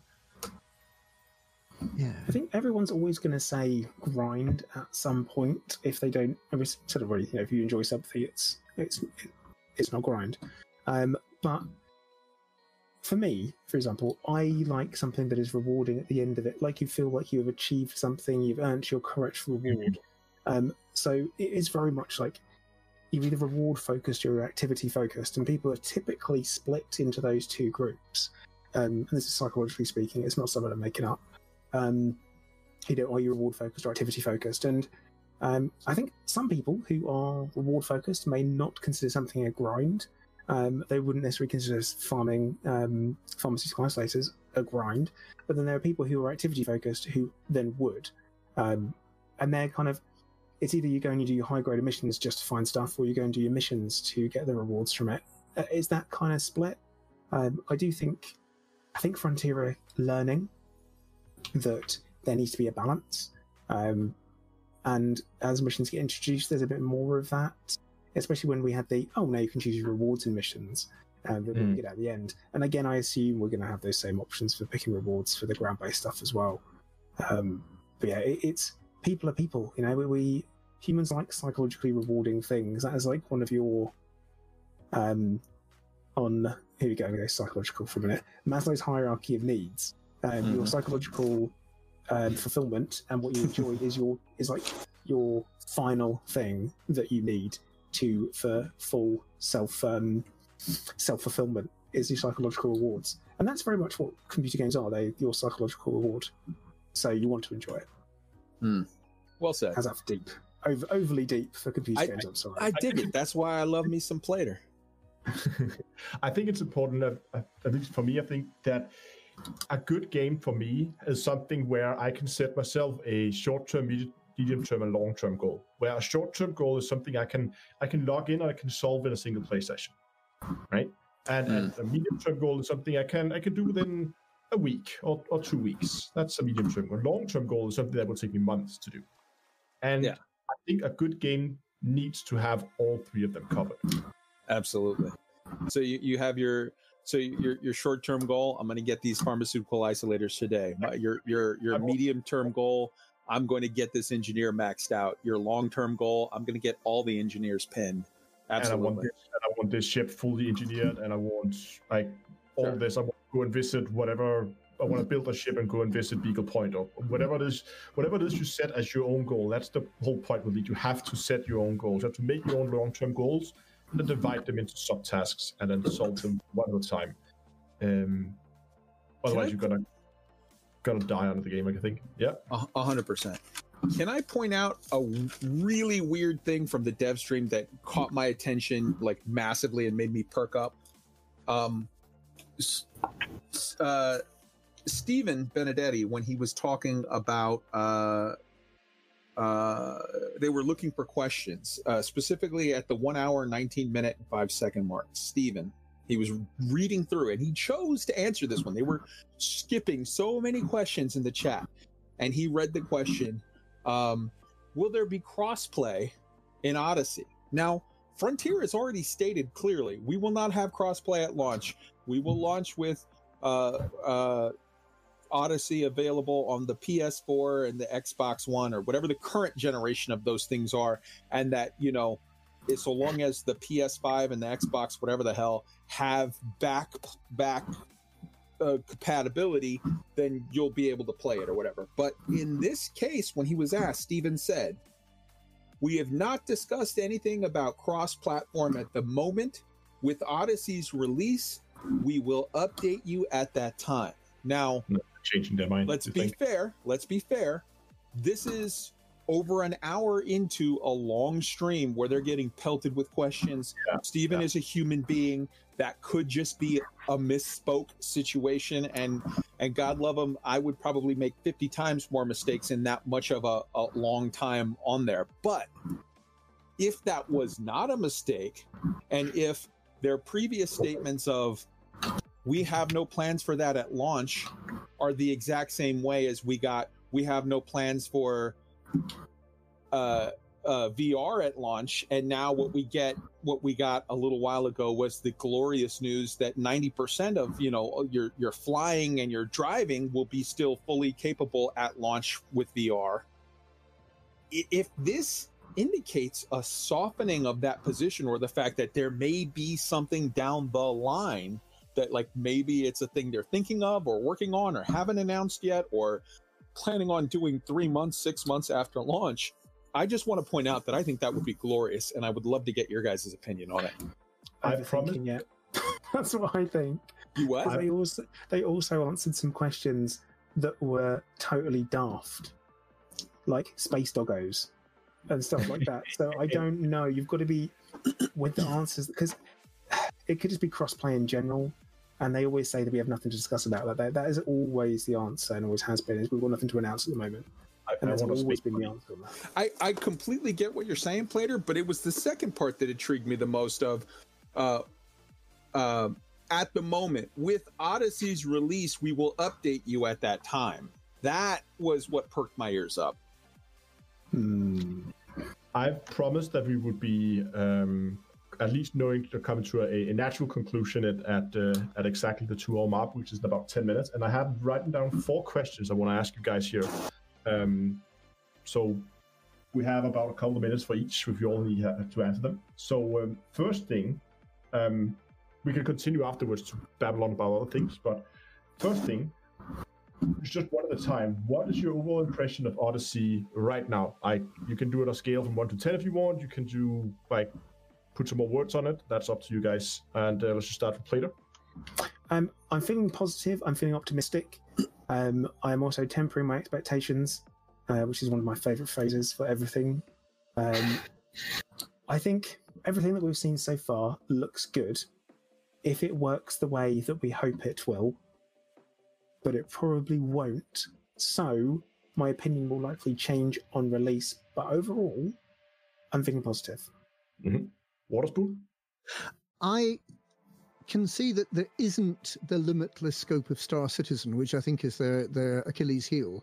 I can see that Frontier have very specifically gone to a goal that's achievable, of having 3 types of these social hubs, of having a particular sort of place where you go, the settlements. We also didn't discuss wreckage and what gameplay would be there for scavenging. And we also haven't really discussed sort of exobiology. It does sound like exploration's just going to be going and looking at plants. I'm not sure if that's fair. It's something that we'll no doubt sort of find out more about. But it looks like we have something that's going to plug onto the existing Elite, which is going to have interesting new gameplay that's going to rejuvenate the game for me, and is going to keep me sort of occupied for another couple of years, perhaps. And that's kind of exactly what I'm looking for. But as I think sort of Plato said, the first 8 weeks is probably going to be chaotic because there'll be loads of bugs, and we'll just need to stumble through that. Good. Kai? Copy pasta everything that both of the other 2 guys said. I'm super, super pumped and excited right now, but I'm trying to, as Plater said, limit my expectations so that my hopes can be high, but my expectations are reasonable, and I'm not going to be, sad panda if we don't quite get all of the things that my brain is just kind of playing with. Yeah, I really like the direction Frontier's going, and what we've seen so far in Dev Diary 1 and 2, I think it's definitely heading in a very, very promising direction. I still have a ton of questions, but what I've seen so far, I really like. And that actually leads me on nicely into my next question, and that is, if you could have the answer for one question, what is the biggest question you want answered regarding to Odyssey right now? And let's go the reverse order. Kai?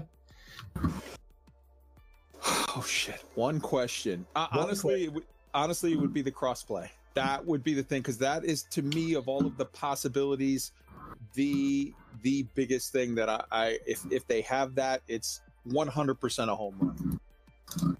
Okay. Yeah. Waterspoon? I suppose it's what I said before. The exploration and the scavenging both sound really interesting to me. I'm not so much of a combat person. We haven't really gone into a lot of detail. Dev Diary 1 sort of kind of spoke about the botany, but there's a massive scope there. There's loads of stuff you can do. One of the things that slightly worries me is that as an explorer, we've been told that we will only have first-person view. There won't be a third-person view. So you get out of your survey, you wander around. When you're at a sort of absolutely spectacular place, I want to be able to take photographs, and I want to do that without having my suit sort of in the way. So I mean, obviously, there's going to be a dev diary about this at some point, filling in some of the details about how exploration is going to work, filling in some of the details about how the scavenging mechanics is going to work away from settlements. I can't wait, basically, to find out a bit more about these things. Yeah. Plato? I want to see how we transition from gameplay element to gameplay element. That, for me, is the big thing. We've had no hints on that whatsoever. The lift in the Apex was the very kind of first hint of that. But I really want to see, how do we get from ship to foot? What's that going to look like? Are we going to get that first step moment on a planet? You know, the one giant leap moment. Are we going to get that? Or is it going to be fade to black and now you're on the planet's surface? It's that kind of thing that I really want to see, because I think that's important. I forgot to say something. Yeah. What do Thargoids look like? Oh, well, if we're adding in second things, I got more. I've got millions of stuff, billions of things. So. Yeah, you got one question. We can continue afterwards. And Plato, you pretty much stole the same question I have. I agree. The transition effects, I think, is going to be very important for how the game is going to be received. It's going to be so important for how the game's going to feel, and it's because it's going to be pretty much the thing we're going to be spending, and we're going to see so many times during a gameplay session. So how that works, I think, is so important. So we really like to get some news on that. Real quick. Let me add this, because I think it's super important. They have said that every aspect of gameplay is going to be sort of transposed onto on foot. What is the biggest single aspect of gameplay that we've all done over the last year? Everybody in the entire game, pretty much. Mining. And they have not mentioned mining at all. That is a huge question mark, I think, in everybody's mind. Sorry. I think it's going to be a dedicated dev diary just to mining. And that actually is not the next question, which is, what do you think the topic of the next dev diary is going to be, and when? Because that's what everybody want to know right now, I think. You got to pick a person. Right. We'll start with Waterspoon this time. Okay, I think it's likely that they're trying to hit a 1 month sort of schedule for these things. So every month there's going to be something new. Perhaps it'll get a little bit busier as we get towards the beta. It'd be nice to think so. What they're going to cover next, I have no real idea. I would have thought they'd probably either want to show a mission loop or perhaps a little bit of combat, because they're both going to be exciting things that are going to get people interested. True. Yeah. Plato? I'm going to go with the 1 month as well, because that's what I think it looks. That's what I think it'll be. I think so far we've seen a very brief introduction of stuff, so we're moving into this more in-depth stuff now, and we've seen what the new assets look like on foot, places you can walk around. I'm hoping we're going to see, I reckon xenobiology will be the next one, and what that looks like, although maybe not, because they probably don't want to give away what all these brand new bits of wildlife look like. But I'm thinking that's what it might be. Kai?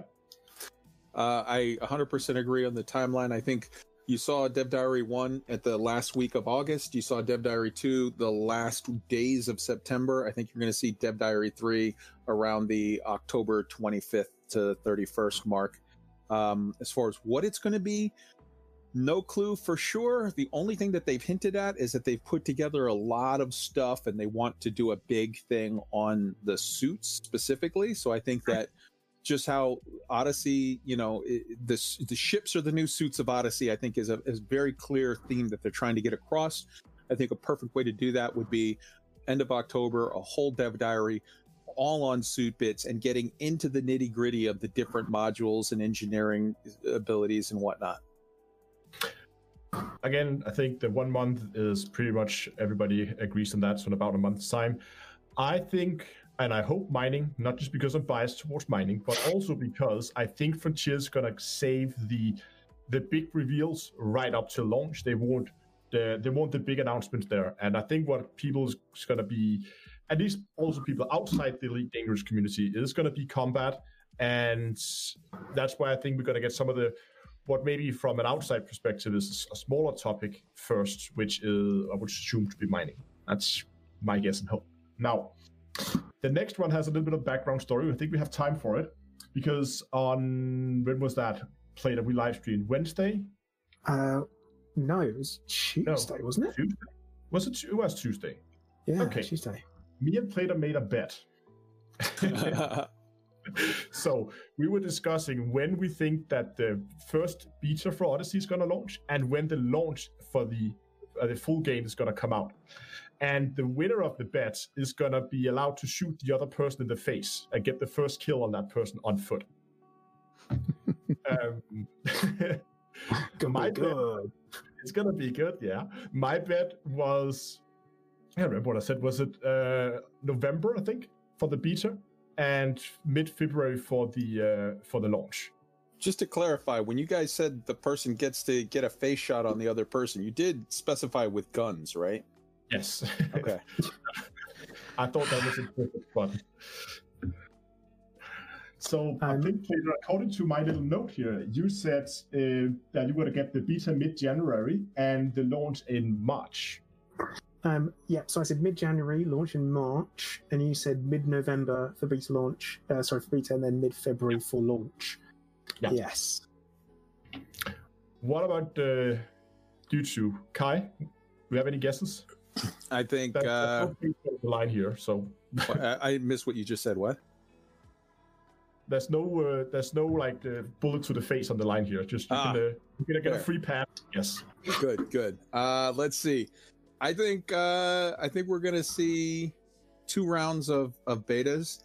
I think we're gonna see the first one middle of November, a short one, and I think for launch, I'm holding firm to the week of January 15th. I think we're gonna see it between the 15th and the whatever that calendar week as it plays, one of the days of that week. Okay. Was it? Did I break the game by saying that there's going to be? I think there's going to be 2 betas. No. Okay. I think there's going to be 3, and Plater, you thought 2 as well last time we talked. Yeah, at minimum of 2. I think there will be. Betas. I think there will be as many as they need. Yes, is my honest answer on that. I don't really want to give like an exact number. 2 at minimum, as many as needed. Okay. It depends because. You got to remember they've made this game to run on loads of different bits of hardware, and we have even more combinations than they could possibly imagine. Plus, we break stuff. So, right. Yeah, I think we still need Waterspoon, right? Yes. So the original plan was to release really at the beginning of December, wasn't it? And then they had to slip that sort of due to COVID and various other things. So at the moment they're saying Q1 2021, 3307 as I think of it. And I think at the moment they're probably still aiming for January if they can manage that. But working backwards, that means that the beta would have to certainly the first beta would have to start fairly soon. So, possibly even the beginning of November, which is quite scary because that's only 4 weeks away. I mean, it'd be nice to think the beta would start that soon, but do they really have that much time? Have they pinned everything down? They're still talking about balancing and still developing some parts of the gameplay. If they're not ready 4 weeks before the beta, perhaps it will push back a bit. I don't know. I'd like to think it'll be November though, and I'd like to think the launch at the moment they're probably aiming realistically towards the end of January. I'd like to submit an addendum to your bet between Plater and Down to Earth. You should make a tiebreaker question of when do you think pre-orders will go? Oh. I have no clue. I couldn't even begin to think that.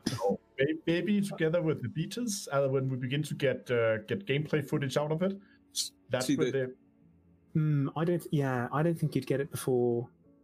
I think you'd have to have pre-launch before the betas, wouldn't you? Yeah, I think honestly, I think that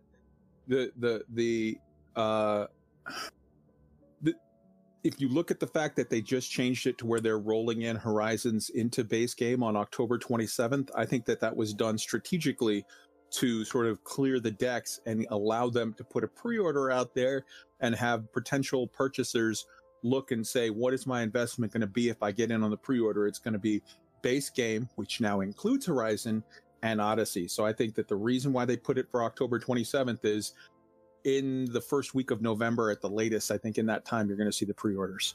Yeah. So, I don't know if there were any of you guys who needed to leave here at the 2-hour mark, but if you do, then now is the time. I will be continue streaming a bit and chit-chatting about everything and nothing if you guys want to. Okay. I think I shall leave now. Thank you very much. It was a really fascinating talk. I'm sort of even more excited now for what's going to happen with Odyssey and what's going to happen with the next reveal. Yeah. Thank you very much. Cheers. Yeah. Thank you. And then there were us. And then there was... Yeah, us. All of the class left the room. I do actually have a really good question from one of my moderators from my Discord and YouTube channel. And it was to ask you guys how you think the community team is doing on their streams as opposed to a year ago, and kind of how they've changed, and also how they deal with the community and interact with us. Okay, I think the how they're doing with the streams are, well, obviously they are a lot less polished than they used to be, but to be fair, they don't have access to a professional studio any longer. Now they have whatever equipment that Stephen and Arthur have at home. So that is that. Regarding how they're managing the community, I think they have improved a lot. If you think back a year, Frontier had that rumor back. They never tell the community anything. They just tell people that changes going to happen like less than 24 hours before the change. Yeah. I think they've opened up a lot. I think they're really, I think it feels like, at least to me, that they really want to share a lot. Of course, they have the whole what can we share and when thing, so they always have to go back and check with the back office. But I think they're doing a tremendous job thinking when you consider the situation that we're in with COVID and everything. Yeah, that's my point of view. I will give mine, but then I demand to hear Platers because I want to hear your insightful view on it as well. With all due respect to Paige, Will, and Stephen in this case, who I love. I think all three of them are excellent human beings. I think that they were constricted at that time by a set of factors that, because of that, not because of them, everything was super, super vague and weird and non-committal and, soon, the same answer for months and months and months. And I think that as opposed to now with Art, Bruce, Stephen, same Stephen, and Paul, they are in a different situation. I think they're much more able to interact dynamically and meaningfully, and they are taking advantage of that. Part of that, I think, is due to background situation, and a good chunk of that, I honestly believe, is Art, when he came in, sort of argued vociferously for changing the way that the community team interacted. And I think between them, as well as Al Hibbard, the product manager, and then some other people that I don't want to name in case for their privacy, that are working on different things. I think that there's so much more openness now, so much more, even if you look at, let's be honest, the first sneak peek of Odyssey dropped a week early. It was supposed to drop a week later with the IGN thing. They were supposed to debut it there and have a big ta-da. When it dropped early, there was a whole, what do we do? It was there, and then it was pulled, and then it was there again, and then they just shortly after posted stuff, and then they came on and they kind of even just at that point, we're like, yep, we released it. They didn't sort of say, oops, that was a mistake. They didn't whatever. Even if just from that, back in June to now, when this happened and it got out early, it was the exact same situation. It got out early. It bit them in the ass. They were like, what do we do? They pulled it. Then they were like, screw it, just release it. They came right on that day, did a stream, didn't have much to say other than, yep, guys, sorry, this is a little whatever. We had planned on telling you this tomorrow, because they had already even declared that it was going to be released the following day. Sorry, things happen. We're going to roll with it. That openness and that honesty and that engagement level, I think, is super exciting. I love it. I think it's exactly the right step. And just 100%, yay! It's good. If you look at stuff like in that live stream yesterday, somebody asked Art literally, "Will we have CQC on foot in Odyssey?" And Art goes, he's like, "Look." And this was, and you could pull it up on the video. It was an hour, 17 minutes, and 32 seconds in. Art goes, "Will there be CQ1C on foot? Look, we're not going to talk about that right now. There's more stuff. It'll come later. But yes." And then move to the next thing. And I was like, oh my God, I want to have your babies. I love Art. He is awesome. All right, now your thoughts, Plater. Right, my thoughts are, so the quality of live stream can't really, and talking production quality, you just can't consider it. You can't consider it. You can't even think about it, because 100%. It's that they don't have the same opportunity, because at the end of the day, they have to look out for each other, and they have to look out for the people they interact with. So staying socially distanced is correct. I think that's the right thing to do. And so therefore we can't consider how they do things in that way. What we can look at, though, is the quality of what they do actually do. And I think the quality of what they actually do is so varied depending on who you get and who you talk to. And I think that's something that needs to be worked on, is that there's a lot of, like you said, Arthur's fantastic. Now, we don't hear enough from Bruce to make, for me to be able to make a judgment on how his delivery of content is when it comes to the dev diaries and the deep dives and all that kind of stuff. He says some funny stuff on streams, definitely give him that, totally fine. I have nothing negative to say either. But then we have Stephen, and Stephen's presentation of the last dev diary, I think he really needed some backup on stream and a bit more information. Like this time, information, prepared answers ahead, because he kind of got stitched up, almost, it feels like, being on his own to handle that bigger deal of a live stream. And I think that really shows no one's ever done a Discovery Scanner or a Dev Diary deep dive on their own. They always have someone with them, and not just in chat. They have someone sat on the sofa with them, multiple people sat on the sofa with them, because it's exciting, and everyone's like, "Wait, let's do it." And I think they would have people behind the camera as well. Yes, yeah, doing all the doing their video inserts and stuff like that, and their transitions. And there are some things you can do quite easily. A simple transition is one of them, using a Stream Deck. I use one. I imagine, Astro, you use one as well. Just actually not plugged in, but I'll get to that eventually. But yeah, it's something you do. You press some buttons and it changes scenes for you, and that's quite an easy thing to set up. But I think prep time can come into it. If you only have so much time to do everything on your own in your home, it's just you're on your own. No one else can set up your Stream Deck for you. You have to do it yourself. So I think there's some of that to be considered. We had some of the experts on, which is great. That's good to hear from them. But yeah, Arthur has been quite a fresh of breath air when it comes to delivery of information. Like, as soon as he went, we're not going to talk about that. But yes, it's like, knew it. He's going to say it. He's going to say something. He's going to let slip something. Obviously, it was on the list of things that he's allowed to say. But it's the delivery of it, I think, is very, very important. And I've got to say, it's great having Arthur involved. I understand he's a very busy guy, and he is championing this communication for us as well. The delivery of communication, which is great. Really good. Awesome. Nice. Yeah, that was my one question that I had. I didn't have any other questions.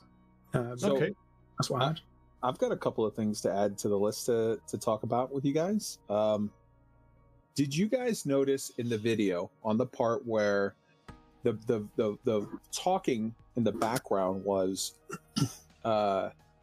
obviously in Odyssey, the main way that you're going to earn money is through doing missions and completing them successfully and turning them in, but there's other things you could do like stealing stuff, whatever.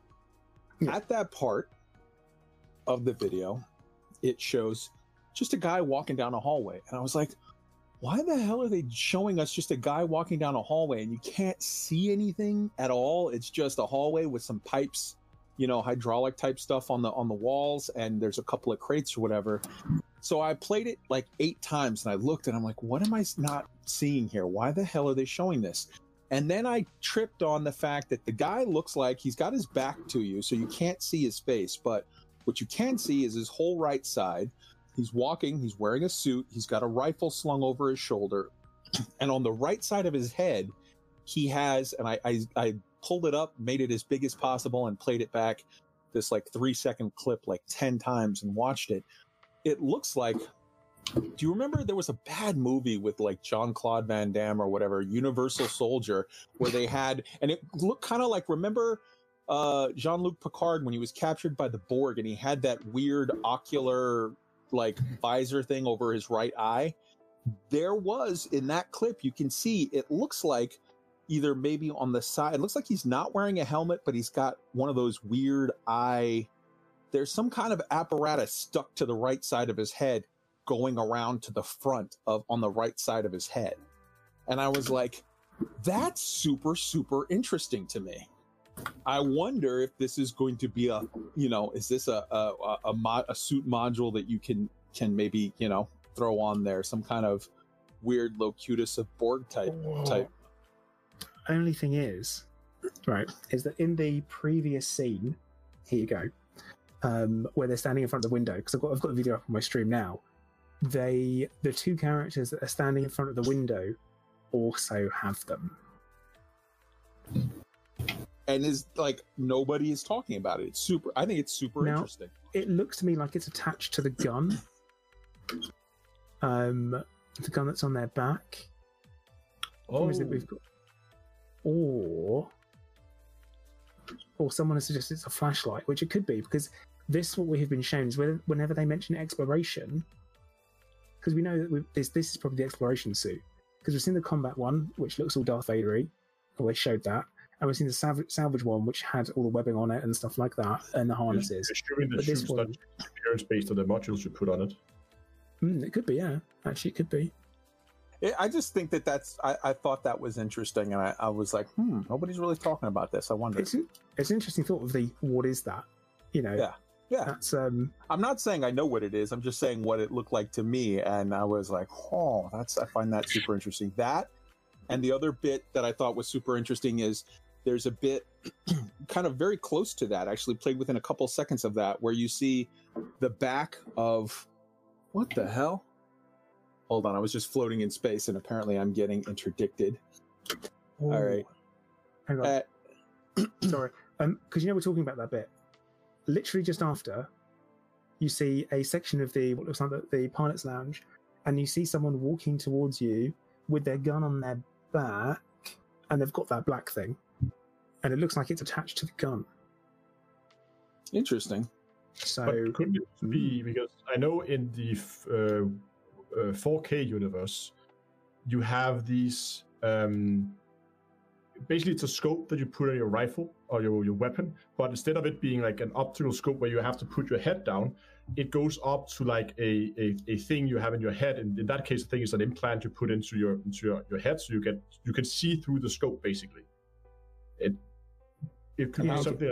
How that's going to work in games is going to be very confusing, but I could see the benefit of basically just put out your hands around the corner with your gun, and then you can look out through the scope. How interesting would that be? Well, they have that in the Cyberpunk universe. They have the same thing. Dunkelor asked in chat regarding first person versus third person. I think that they've already stated pretty clearly that it's going to be first person. Yep, they've said that specifically. Hopefully, we're going to get a camera suite for on foot. I would assume so. We're surprised we didn't, but it was also come up in the Twitch chat earlier today. But it has not been 100% confirmed that we're going to get that. But yeah.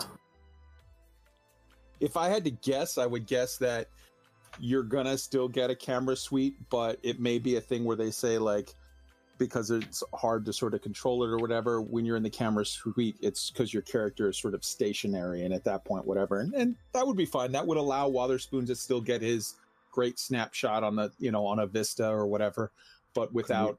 Exactly as do on ships, that you can fly around in the camera in free camera mode, or you can then attach the camera either to the physical surroundings or to your character, so it has a follow cam. You're not going to have any UI, so you're not going to be able to aim at anything. So you're not going to be able to use it for actual gameplay, but you can do the cinematic shots if you want to. Yeah, that's what I'm assuming. So basically, exactly the same as we had for ships, but just on. So the other thing that I thought that was interesting at around that point. So it was just a few seconds after that, the guy walking down the hallway with whatever the hell that was, maybe on the side of his helmet or head or whatever, maybe on the rifle, we'll see. But the other thing was interesting is a few seconds after that, two characters at Astor's Hope with their back to you. They're looking out a window, and the window that they're looking at shows sort of that archway that says Astor Hope 2 from within a few seconds to the beginning. And as the camera scrolls, what you see to the right side up the hill, maybe 1,000 yards up the hill, there's a whole other series of buildings and whatever. And that, to me, now I know now we have gotten the information that, well, the settlements are much larger than the planetary ports and starports and whatever. But at the time, I was thinking of the settlements as smaller things. And then when I saw that clip of like, whoa, there's more buildings up the hill there, I was thinking to myself, like, okay, small city. Maybe it's not Astor's Hope 2. Maybe it's Astor's Hope, and it's 2 as in like the second cluster of buildings, and 1 is up the hill, that first cluster of buildings, and this way is 3 and that way is 4, and that maybe it's going to be a bunches of clusters or something. And I just, that was another thing that I picked out from the video that I was like, whoa, this is cool. That's different than what I was sort of expecting. It's possible. Yeah. Did any of you notice in the dev diary when you have that view from inside the Cobra flying in the hangar looking at the no chevrons? No. Oh, when you're in the Cobra view and you're flying in the hangar, they're flying over the building where the social hub is. You can't see through the windows. Correct. I think those windows are like literally sort of flat gray or whatever. Yeah. I think the way that it works is this. Placeholder. I think that you are instanced when you land. So just the same way as now you're instanced when you land, in that I think what happens is you fly in, and that's you. So you're seeing the stuff, and you just see gray because you can't actually see inside of those windows, no matter how close you would get. You land. When you land, your ship goes down the elevator, as it does now, and that is the instancing demarcation line. And once you're inside the station, then it's fairly seamless for that part. But if you notice, like right now, remember a couple months back, somebody had said something to the effect of, I think it was Dabstot had said something to the effect of, or maybe it was Luke Betterton on when they did the Lave thing. They said something to the effect of, like, let's say you're playing in solo mode, right? And you go to your fleet carrier. Let's say you happen to have a buddy at that exact same moment that's landing in your fleet carrier in a gold-plated beluga. You will see the gold beluga that your friend is flying land. You'll see it come on the launch pad. What they do is there's some... You don't see it. No. It doesn't happen. Does not happen. Do you remember when that was said? And so I guess you tested it and it just turned doesn't out to happen. not be true? Yeah, it just doesn't happen. Because I'm always flying a Golden Corvette, and there's no one who has ever seen a Corvette land at my carrier that I am not in. And the same way that I have people who end up in different instances and come and land at my carrier. And there are certain ships that NPCs do not fly anywhere apart from conflict zones and signal sources. Corvette's one of them. That can happen. I personally think the debarkation point will be when you leave the ship, because you can still see people when you down in the hangar bays. So I think that isn't an instancing point to that. That's how outposts can get people stuck there. You're like, get off the pad. It's all people are on there and they're inside and they're changing stuff over. I think the debarkation point will be when you do change your mode of gameplay, which would be going from ship to foot. So do you think, Plater, that you're sitting in your seat, you've landed your ship in the hangar, you look down between your legs just now, like how you would do to get in the SRV, and instead you go to that panel and select exit ship, the screen goes black, and it comes up and you're either at the top or at the bottom of the steps of your ramp of your ship? Or what do you think? Honestly, I can see Frontier doing that. I don't want them to. I want them to do something a bit more seamless. I don't know what that would be, though. I don't know how you do it without it being you press a button to get up in some way or look at a menu, because Elite is quite menu driven. God, that's a soft way of putting it. It is quite menu driven. That if you want to launch a fighter, you look at a menu. If you want to dock your ship, you look at a menu. If you want to deal with your fleet carrier, you look at a menu. If you want to get a mission, you look at a menu. If you want to sell something, you look at a menu. You get the point now, don't you? Are there menus, you're saying, I think? More than a cheap restaurant. Fair. All right. It's like, I think that would be the quickest and easiest way to do it. I want Frontier to have not taken that as the way out. That's what I think. And also, something that I'm desperate to point out now is that, we spoke about the social hub as being on the spike in the middle of the stations. That's not where they are. No. Just they're because located on the inner. Well, they're not so far from the spike. Where they're at is on the inner side of the barrel, just like as I was describing it on the Behemoth. The inside of the barrel, and they spin it up to create the gravity. But yeah, I just had to mention it because I know we mentioned it earlier about it being there, and that's where it would be. I don't think that Wotherspoon was saying they were on the spike. I think he was saying they were close to the spike, and the inside of the barrel is not that far from the spike as compared to the hub wheels outside. But it's not. You're again. What I was saying is, and that's the point that I made to Wotherspoon, is that you're losing sight of the scale of, even though the inside of the barrel seems to us to be close because whatever, I think it's still like a mile apart or more. Like it's far. It's not close. Something on the what you see and what you don't and what you instance with people is I've spoken a lot about scale in the Cobra engine before.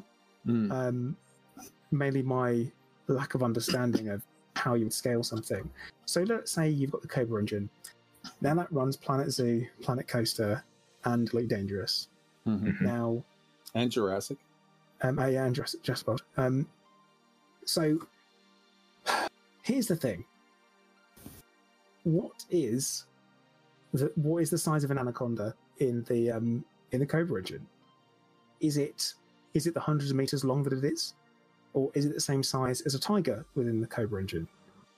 So, because when you build something in an engine, you have a unit of measurements you use, and then you have a scale that you stick to. So that's kind of what I'm wondering. Or how big is a space station? That's freaking huge. So you get this, it's like that's thousands of meters versus the hundreds for the Anaconda versus the 2 for a human. And I'm wondering at what point there will be that, because are you rendering everything that you see from your eyes on foot exactly the same as it's being rendered if you were in your ship? In a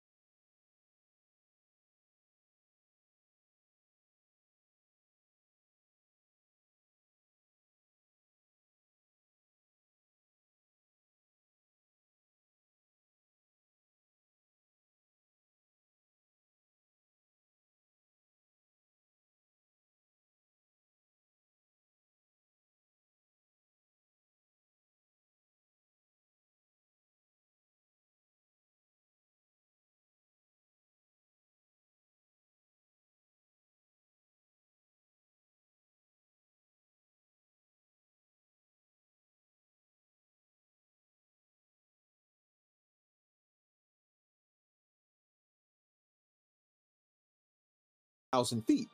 Obviously, he's going to see us as two little dots. He's not going to see us as the details of us the way I would see of you just being 50 feet away. I think it's the same thing, but just in smart people computer programming version. What I am talking about with this, because I'm probably not explaining myself very well, but okay, if something is 50 meters away from me inside the social hub, but it's outside, but then you are 50 meters away from it in your Cobra, will we see the same thing?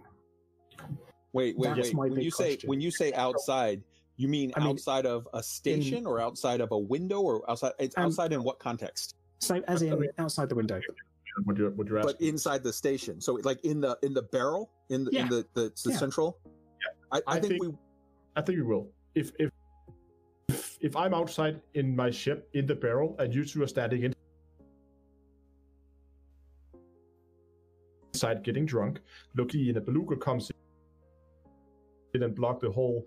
I think we will both be able to see that beluga. I wonder. Yeah, I wonder about that, and what we know is going to happen because this is a video game, and people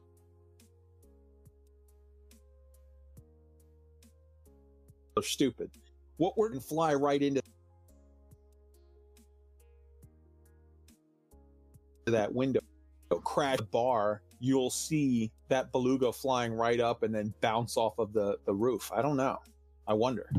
Is that kind of what you were saying, Plater? Is that kind of thing? It's like, will we have the same experience? Will it be, will it just be a location-based kind of telemetry thing where it says, "Oh, there is an orca here. You can see it," or you can see this beluga on the way in. It's very close. It's very, very close now, but you don't need to know what its shields are doing because you're inside. I have no clue to answer your question, but I'm very interested to find out. I can't wait. On day one, I'm definitely going to call my buddy Dubs and say, "Hey, fly your beluga. I'm going to be standing there at the window. Fly your beluga into it." I want to see at what point, if I see a beluga come through the mail slot, B, if I see a beluga approach the station. I think I believe can be done because literally in the video, what they showed in the video in the first second of the Dev Diary 2, they showed the Cobra flying right over the bar. Well, we know that when you see the in cockpit footage, number one, again, no chevrons on the movement indicator. What the hell is that about? How long ago was this done? And number two, it shows that he was actually supposed to not even fly over the bar. He was supposed to go to landing pad 12 behind and to the left. So they obviously did it for the purpose of capturing the footage. So I think they literally had a guy fly over there. So that gives me reason to believe that they will, unless they did it sort of with dev magic for the trailer purposes. But I don't know. That's all interesting.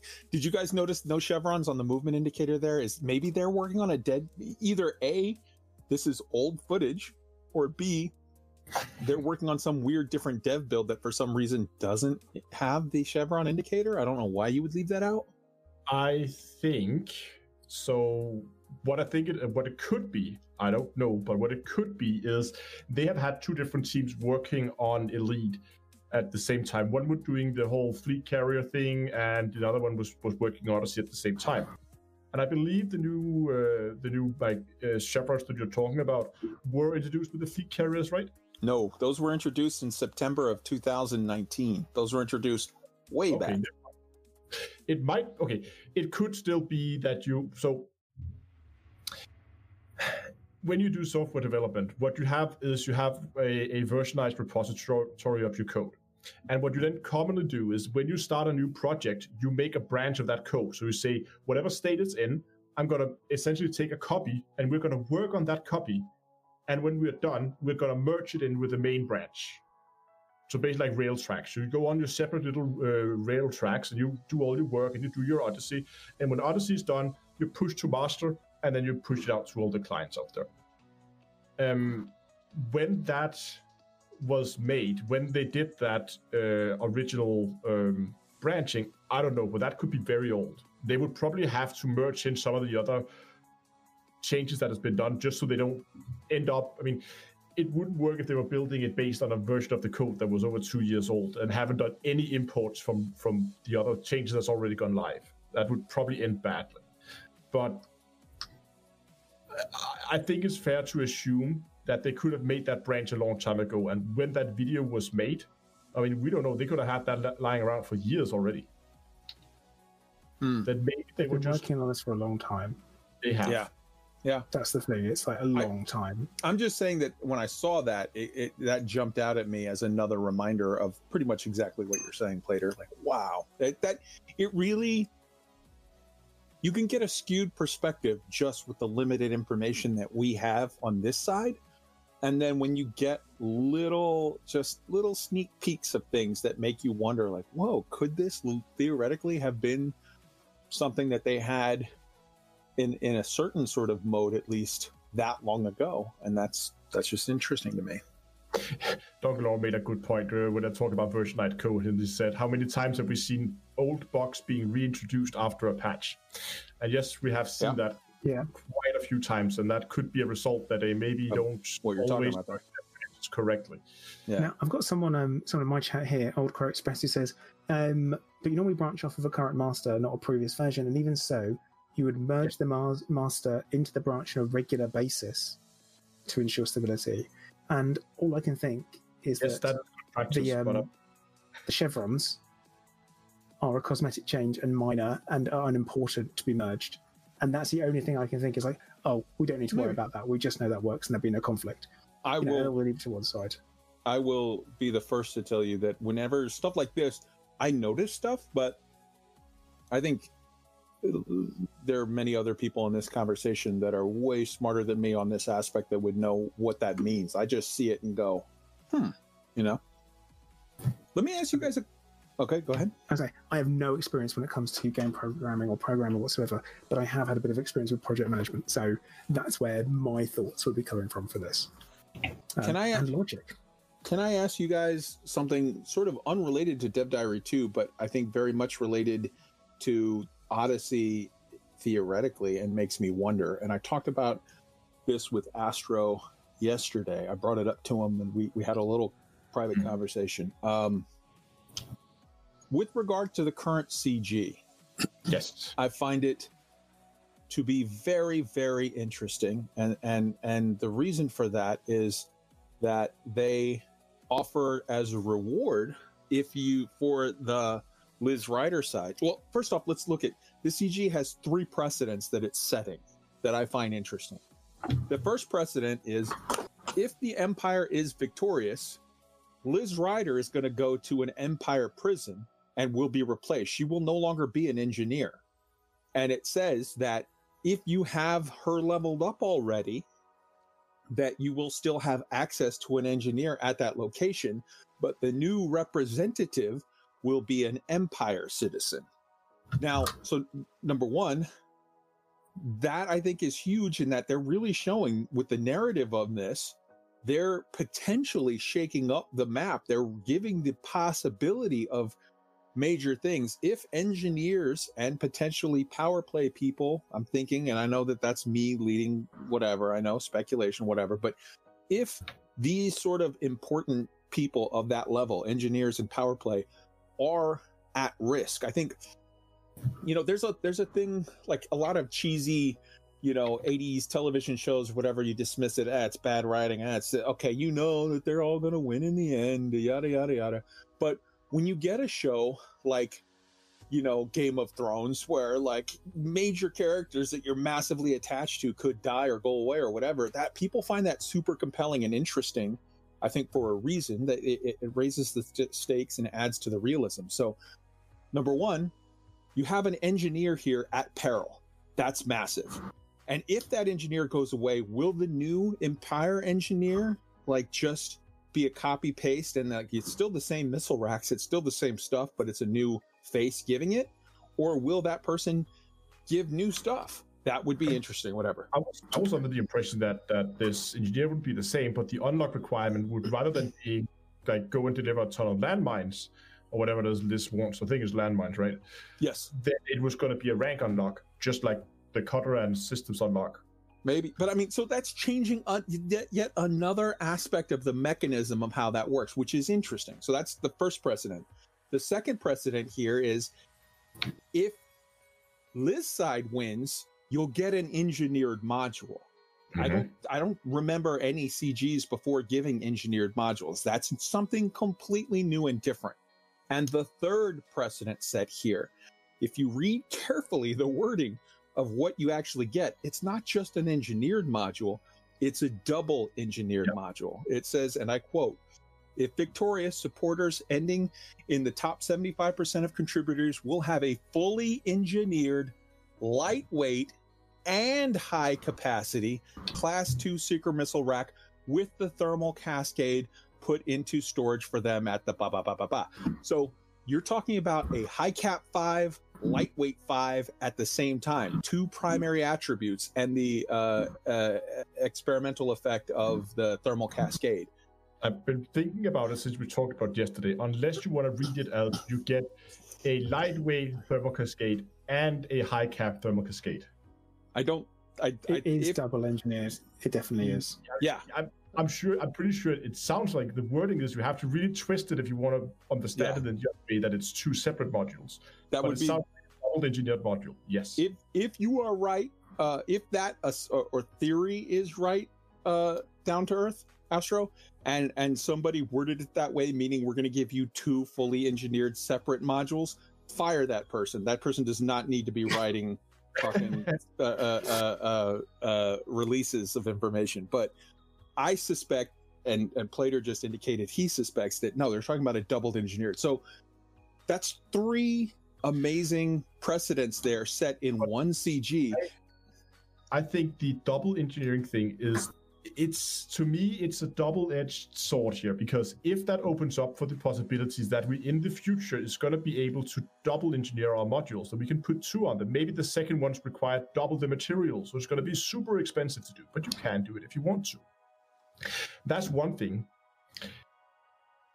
The other thing is, if we're not going to be able to do this, then all of a sudden you're in a situation where people who played this community goal that's running right now will get access to a module that nobody is ever going to be able to get access to in the future. That means if you have someone who's been playing the game for years and they've been doing their community goals and they got all their double engineered modules that was part of those community goals, then some new guy, he's going to join tomorrow and he's never going to be able to get the same experience. Cobra Mark IV? Yeah, essentially it would be a new Cobra Mark IV. Yeah. These aren't game changing though. They're like a Seeker missile rack with two Seeker missile rack isn't game changing. So not when you have one module, but right now we're running a community goal of week almost, or every other week or something. Every week right now, yeah. This has to be special. Like if you were to keep introducing things like this, this particular thing would lose its special. It would start to lose its appeal to people. And I don't see us having double engineering being introduced ever. Engineering is so... God, could you imagine having a plasma accelerator that is both efficient and overcharged at the same time? Yeah. Sorry. For instance, such that you both give reduction to thermals. There are at least two or three, I think, on the PAs that give reduction to the thermal output of them. Mm-hmm. That would make them outrageous, and you just completely negate the downside of running PAs. Running cold plasmas, yeah. Now, here's something that we all need to keep in mind. When they've already stated publicly that their design philosophy for community goals is that they're minimal effort, maximum impact, using existing in-game resources. One would think this is a whole new sort of level of, you would have to create a system to be able to double engineer modules. This is I think in the code, there's nothing preventing a module from having two engineering modifications on it. They just never enabled us to allow us to do it. But like the technical side behind it could support that. It could have been there all the time. They're just only now enabling it. I just wonder if either A, this is a portent of in Odyssey, you'll be able to double engineer your stuff theoretically. Possibility, who knows? Maybe not. And B, or no, in CGs in the future, we're gonna sometimes give out a weapon that has a double engineer or whatever, and it might not be. I don't think it's game changing with regard to this one missile rack, but if 3 months from now, 12 CGs later, out of those 12 CGs, 3 of them give some double engineered module, you might end up with a couple months from now, a ship that now has 4 double engineered, 3 new ones plus the one that we're talking about here, double engineered weapons of some type, that if you were to put them together, could actually have a serious effect. And I think, I'll be honest with you, if they introduce double engineering, I absolutely will jump on board and be the first guy to double engineer all of my stuff, because yes, I'm a min-maxer, but for the good of the game, like what I think would be healthy and viable and a good choice, I'm not so sure that I think that would be a good idea for them to introduce double engineered modules. I don't think it's going to happen. I don't think it's going to happen either, and I think it would be too powerful, to be honest, if you could double engineer them. Unless there's like, if you do it, you lose half the effect of one, and then you get like half of each out of those. There could be ways to balance it, but overall, I would much rather see new engineering modifications, new experimental effects, rather than just saying, hey, you can now do twice of everything. Engineering is such a delicate balance. Like at the moment, it is so delicate, and it is tipped in certain places, which is why you have, the PvP meta of your 3 plasmas, 2 rails. Like there is a reason why that's the meta. And if you were to double engineer stuff, it would throw it either way too far, where it's impossible to be remotely even think of being competitive, unless you have a single build, and it would be only a single build because maxes. Even more so than that, if you scale it back to a larger scope, why you have the PvP meta of the Fer-de-Lance. I mean, the Fer-de-Lance was just meh before engineering, because the Fer-de-Lance was such a tricky thing to get with regard to your power requirements, your power usage consumption requirements, that you could make a glass cannon Fer-de-Lance, or you could make a super weak but highly effective and mobile Fer-de-Lance, but you couldn't have a decently tanky and good offensive capable Fer-de-Lance. And then when they brought in the power plant engineering, and to a lesser extent, but still adding on to that effect, the power distributor engineering, it made Fer-de-Lances much more attractive as a whole. I just thought I wanted to ask you guys. So, like, Plater, you haven't answered yet. You talked about one aspect. What do you think about the idea of this CG is bringing in the concept of an engineer in peril? Like, an engineer could go away. Now, let's be honest, they're not gonna, because everybody's gonna run for her for the missile rack, but it could happen in theory. At least it's an option that they had to accept when they put that on the table, if people were going to call their bluff. What do you think about that? Let's face it, the engineer won't disappear. This person, Liz Ryder, means nothing to me. I have no emotional investment. If I were to roleplay it, she means nothing to me either. She's just someone that provides a service to the Ploid when he needs it, as does everybody, because that's the way the Ploid is. But for me personally, Liz Ryder, I have her. I don't even know what she does. Missile racks and stuff like that. She's never used. One that wants 200 metric tons of landmines. Yeah. Like I've unlocked her to get to someone else, and if there's someone else with a different skin there, I don't care. And that's what it would be. It would just be a reskin for a majority of players, where if they came in afterwards, they wouldn't know anything's happened. So I don't feel like, to me personally, I don't think it's a big change. It would potentially just be a reskin, which is why everyone will go, don't really like the Empire though, because there's more people who don't like the Empire for different reasons than will dislike this engineer. Well, that and it's asymmetrical rewards. If you fight for her, you defend her side and get missile racks. If you fight for the Empire, you defend their side and get bupkis. you don't get anything for it. So I think that's really kind of off-putting. But then it's encouraging people to engage no matter what, because you have to be in the top 75% in order to get the reward.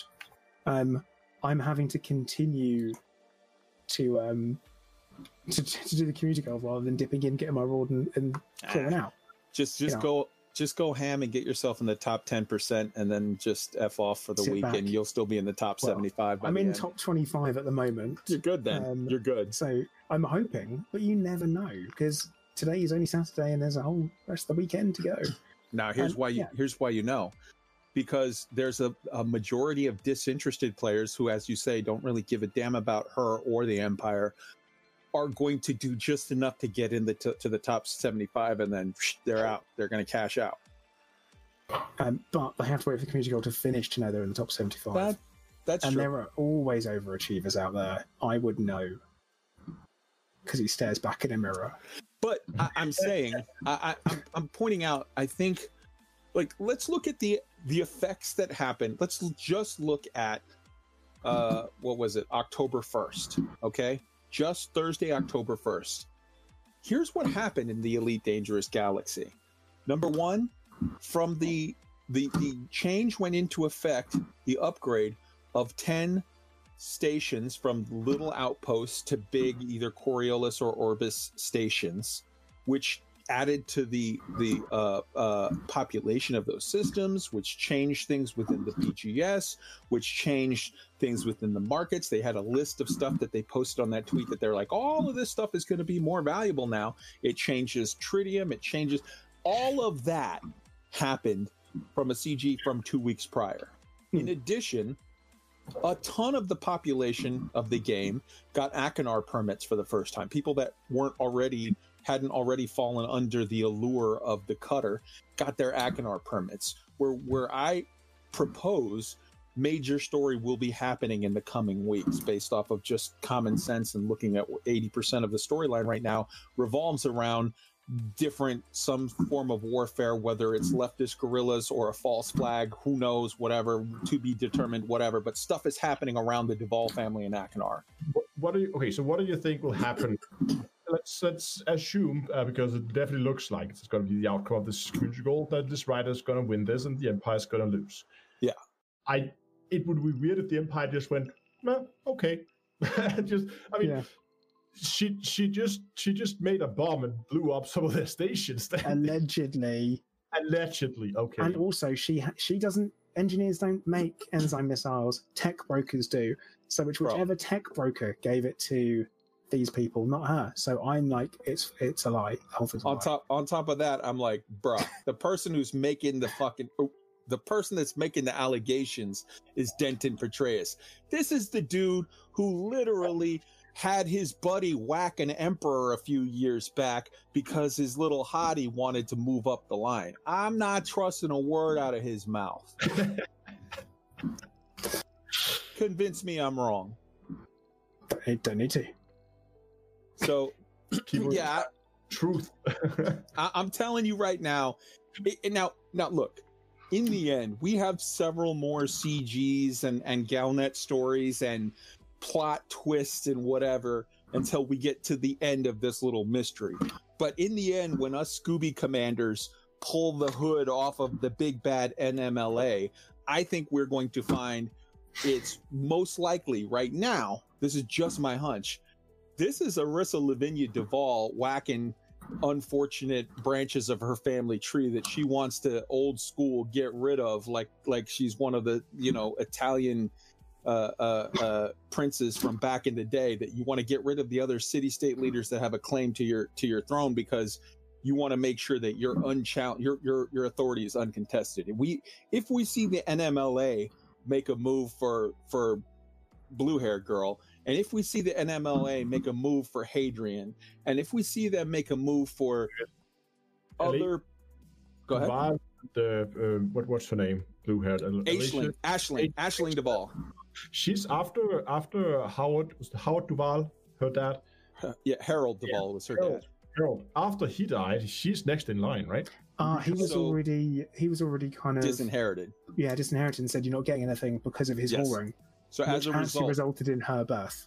Yeah. Well, so as a result of him being, because it's a situation, even though she was born before he was disinherited, the fact that he was disclaimed or whatever by the throne invalidates completely her argument to being in the line of succession. So technically, if you were to follow the rules of whatever, the person right now that I think has the strongest claim against Arissa Lavigny Duval, I just always say ALD, the person who has the strongest claim against her for the throne would be Hadrian.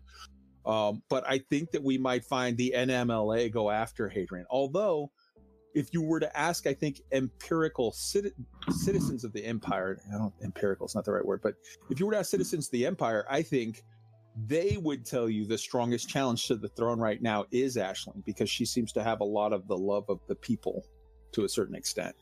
Because more progressive as well. Generators, and we like prismatic shields.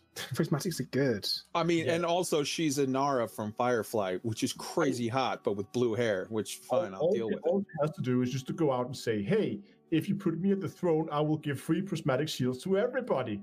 And look at the number of people that will show up, and they will shoot every single piece of lead available in the galaxy and everything that moves. I just feel that, to me, this whole NMLA thing, it just reeks of false flag. This reeks of a person in power taking, the Marlinists have been around for forever without being this crazy violent whatever, and then to have access to the level of weaponry and sophistication of weaponry needed to take on those stations and in a coordinated manner the way that they did, and to get access to infiltrate those stations and move all the stuff in and have it all set up out of nowhere, like, this is a bit much. I think this is way more likely to be a situation like in the early 2000s with Putin making false flag stuff and then using that as an excuse to go murder bunches of Chechens. I should not have brought real politics into this. Apologize for my stream. Yeah. My apologies. I take it all back. I don't trust it, is all I'm saying.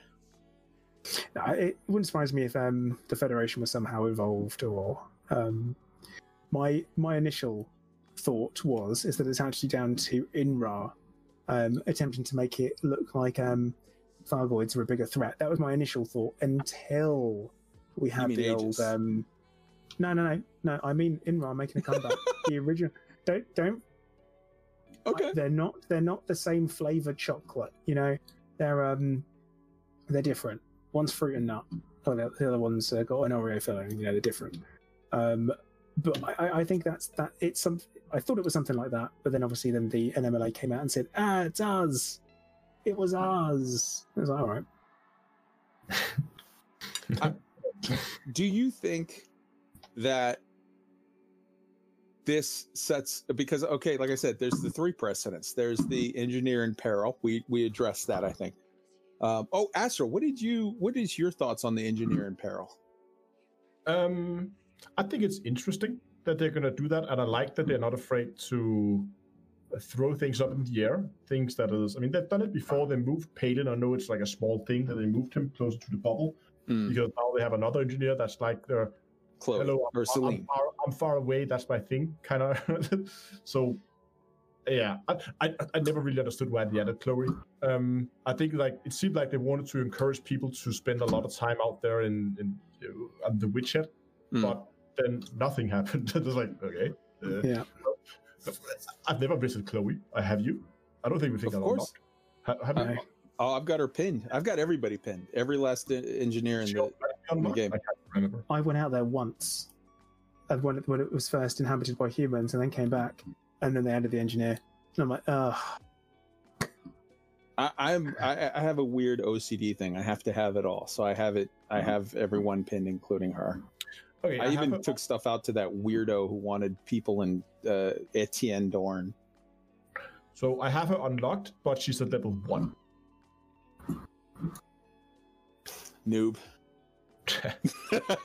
you know I love you, brother. I have nothing pinned there either. I was just okay. Yeah. And I haven't done the engineers either yet. All right, so we've all now gone on record on our thoughts on the engineer in peril side, and on the double engineering side. Now, what about the second part? What this is the second unprecedented thing here is, engineered modules for a CG. Do you think that, as we've been seeing one a week every week thus far at 100% rate since they reintroduced this stuff, do you think that we're going to start to see, they said there would be varied rewards and up to and including even, they said, because when they were asked, what about permits? And Art said, yeah, that would be a reward. I'm not going to say anything. Do you think we're going to see more engineered modules given out as CG rewards? And what do you think about that? I hope. But they would have to be, I think, so let's say they just gone with, let's say it is, as we discussed earlier, it's a split, so you get a lightweight thermal cascade and a high capacity thermal cascade.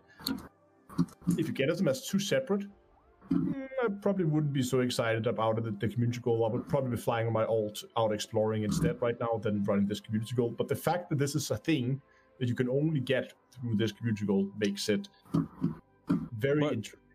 But you are the top 1%, bro. Imagine for a second if you were 10% right now. No, you're the top 1% of commanders in the game. I'm saying, imagine if you were a brand new player to Elite, that you're like, oh crap, I got to go through this process and get these engineers sorted. Oh wait, there's a CG where I can get it. Okay, yeah, I'll go get that one. That could have some value, some interest for onboarding newer players. Yeah, true. Plater, your thoughts on the whole rewards modules for CG? I think it is a very exciting first step to more useful things. Like, for example, we can have an exploration community goal where suddenly you end up getting a better detailed surface scanner. It's pre-engineered, so you've got your extended probe thing, and suddenly it's like stuff like that. I think it's a really, really good idea. The idea of introducing these things that you can only get in certain places are good. It's none of them are game changers. None of them are going to give you a particularly unfair advantage over other people. I mean, you can only first map a planet once, based on what I was saying, and in the same way with this missile launcher, Seeker missile, this is not going to win you PvP fights. This is not going to let you take people out so much quicker. It just might make things a little bit easier in circumstances. Not when you only have one, but like if they continue this, like a year down the line, when you all of a sudden you also have a double engineered power plant, and you have a double engineered thrusters, and you have double engineered. Oh, wait, hold on, Astro. Lightweight, long range sensors, please. We talked about it yesterday. So imagine this: you get long range overcharged thermal vent beam lasers. Those things gotta cool you down. They're gonna go instantly. Boom, you're cold. Yeah, but that's the thing. It's like I say, that would be a game changer. This missile launcher isn't, and so I think the rewards will be very carefully picked to make sure that they aren't, because they can make them way overpowered.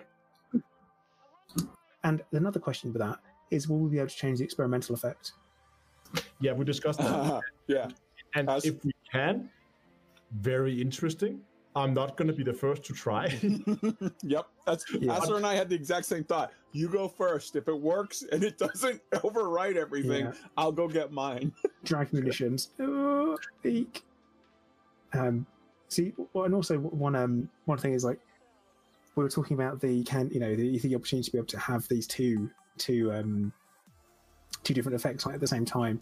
That is totally capable. The same way you can have effects that you cannot get on player engineering on ships weapons that you can, like ATL, for example.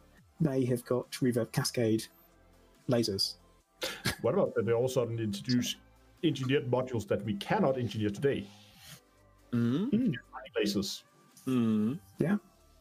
Long range mining lasers. Long range mining lasers. Or efficient mining lasers. Overcharged efficient. Dude, overcharged mining lasers, that it goes that much faster. Yeah. So, like an efficient small mining laser, so you could put that on like a smaller ship where you didn't have to worry so much about your. That would be really helpful for a new player if they had an efficient small mining laser. Would you put it on perhaps a dolphin, Astro? I love mining dolphins. I know you do. I love that video you did.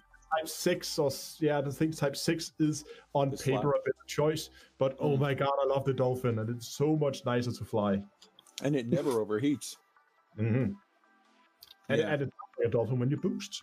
Mm-hmm. Anyway, So one thing we talked a lot about suits. One thing we did not cover at all, and it's a little side whatever, so it's good that we put this on the after show, but like I contend that Frontier is going to make a massive amount of money in the first quarter of 2021 off of selling for ARX either different glams, different boots, different hats, different shirts, different jacket. You know, I got a leather jacket, I got a ninja looking outfit, I got a whatever. And also, okay, I've got my combat suit, but I've got this kind of I've got like a decal for this on the shoulder, I've got a decal for this on you know, the back, I've got a whatever. I think they're gonna make a lot of ARX money off of glam options for all these suits. And don't get me wrong, I'm going to be in front of the line. Same. Well, Did not you only say that, gold boots. Gold boots. yeah, why not? Yeah. For Ployd, absolutely, it Yeah. fits. Not so. Number one, yes, I want that, and number two, not only do I want that from a selfish standpoint, but I love that about Frontier, where so many other games are falling to the dark side of loot box type crap or paying for in-game advantages of one sense or another. Frontier and David Braben specifically has held strong to the idea of, we'll make our money off of you looking pretty. We're not going to make our money off of you getting an advantage. And I love that and salute that. Yeah. And there are even games that still only has cosmetics, but it's cosmetic in loot boxes. So you just keep going for more and more loot boxes because you want that specific paint job that you're looking for, but it's just never showing up because the good looking ones are very rare, yada, yada, yada. Very predatory. Yeah, I like the fact that you say, I want that paint job, there's a price tag, and you can pay that price tag, and then you have the thing you want. And and I don't see Frontier changing that, and I really don't hope they do. Absolutely. I agree on that. Okay. Do you guys have any more topics, or should we begin to round it off for today? I'm happy to round down. I think we've kind of beaten everything to death, haven't we? Yes. And we'll do the same thing next time. That's a Death Diary. It's what we're going to do next month. The same thing we do every month. Try and take over the world. Wait. No. I still got like 5 pages of notes. I guess we'll do that next show. It wouldn't surprise me if you did. Yeah, I got notes. Well, honestly, No, thank you I'm guys. good then. No. Like for again having a really good discussion. I appreciate it. And keeping it nice and friendly. Absolutely. Low sodium. Thank you. Thank you so much to you, Astro, for your input and your insight. And thank you to you, Plater, for your input and insight. And also to Wotherspoon, who was lovely and had to leave just a little while ago. You guys are great. Yeah, it's been absolutely great. And people have been enjoying both, regardless of whether you are watching this live on my or Plater's channel or gonna watch the VOD version.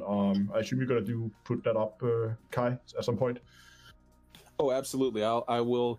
I got to deal with a house emergency as soon as we're done recording, but I literally just killed the pipe because I had a small drip leak in a plumbing thing that I have to deal with. But I will this weekend put up this episode. And the last thing I want to say, I just want to leave on this thought. It occurs to me when I first put together this group and we called it the Low Sodium Super Friendos, because at the time there seemed to be a good aspect of the community, a good portion of it, that was feeling a little salty and a little whatever. And have you guys noticed that it seems like a lot of people have come around to our way of thinking of like cautiously optimistic, but not openly hostile and like, derogatory towards it. I think the feeling of the community is really coming around in a positive way. And I think that's great. Instantly had a guy in chat that goes, nope. Okay, well, I think It depends No. where you look. It does depend where you look, and people are think- entitled to their opinions. Overall, the Odyssey update has been very positively received, and I think it is. If there was something that people were really not happy with it, I think you would still have salty people everywhere. So I don't necessarily think it's because the community has necessarily changed that much. I think it's just people are very happy with the Odyssey update as it stands right now. Oh yeah. Might be a negative look at the world, but I think that's the case. No, that's what my read as well. Okay.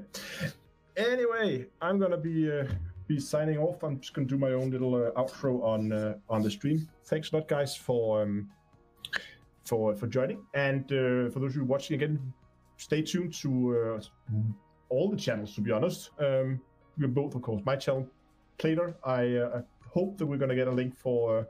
Donklaw, can you help me with that link for both Plater and Kai's channels on in the chat, so people can go over there, check them out if they want to check that out. And we're gonna be here again in about a month's time, doing another roundtable talking about the next Dev Diary, assuming that's when it comes out at least.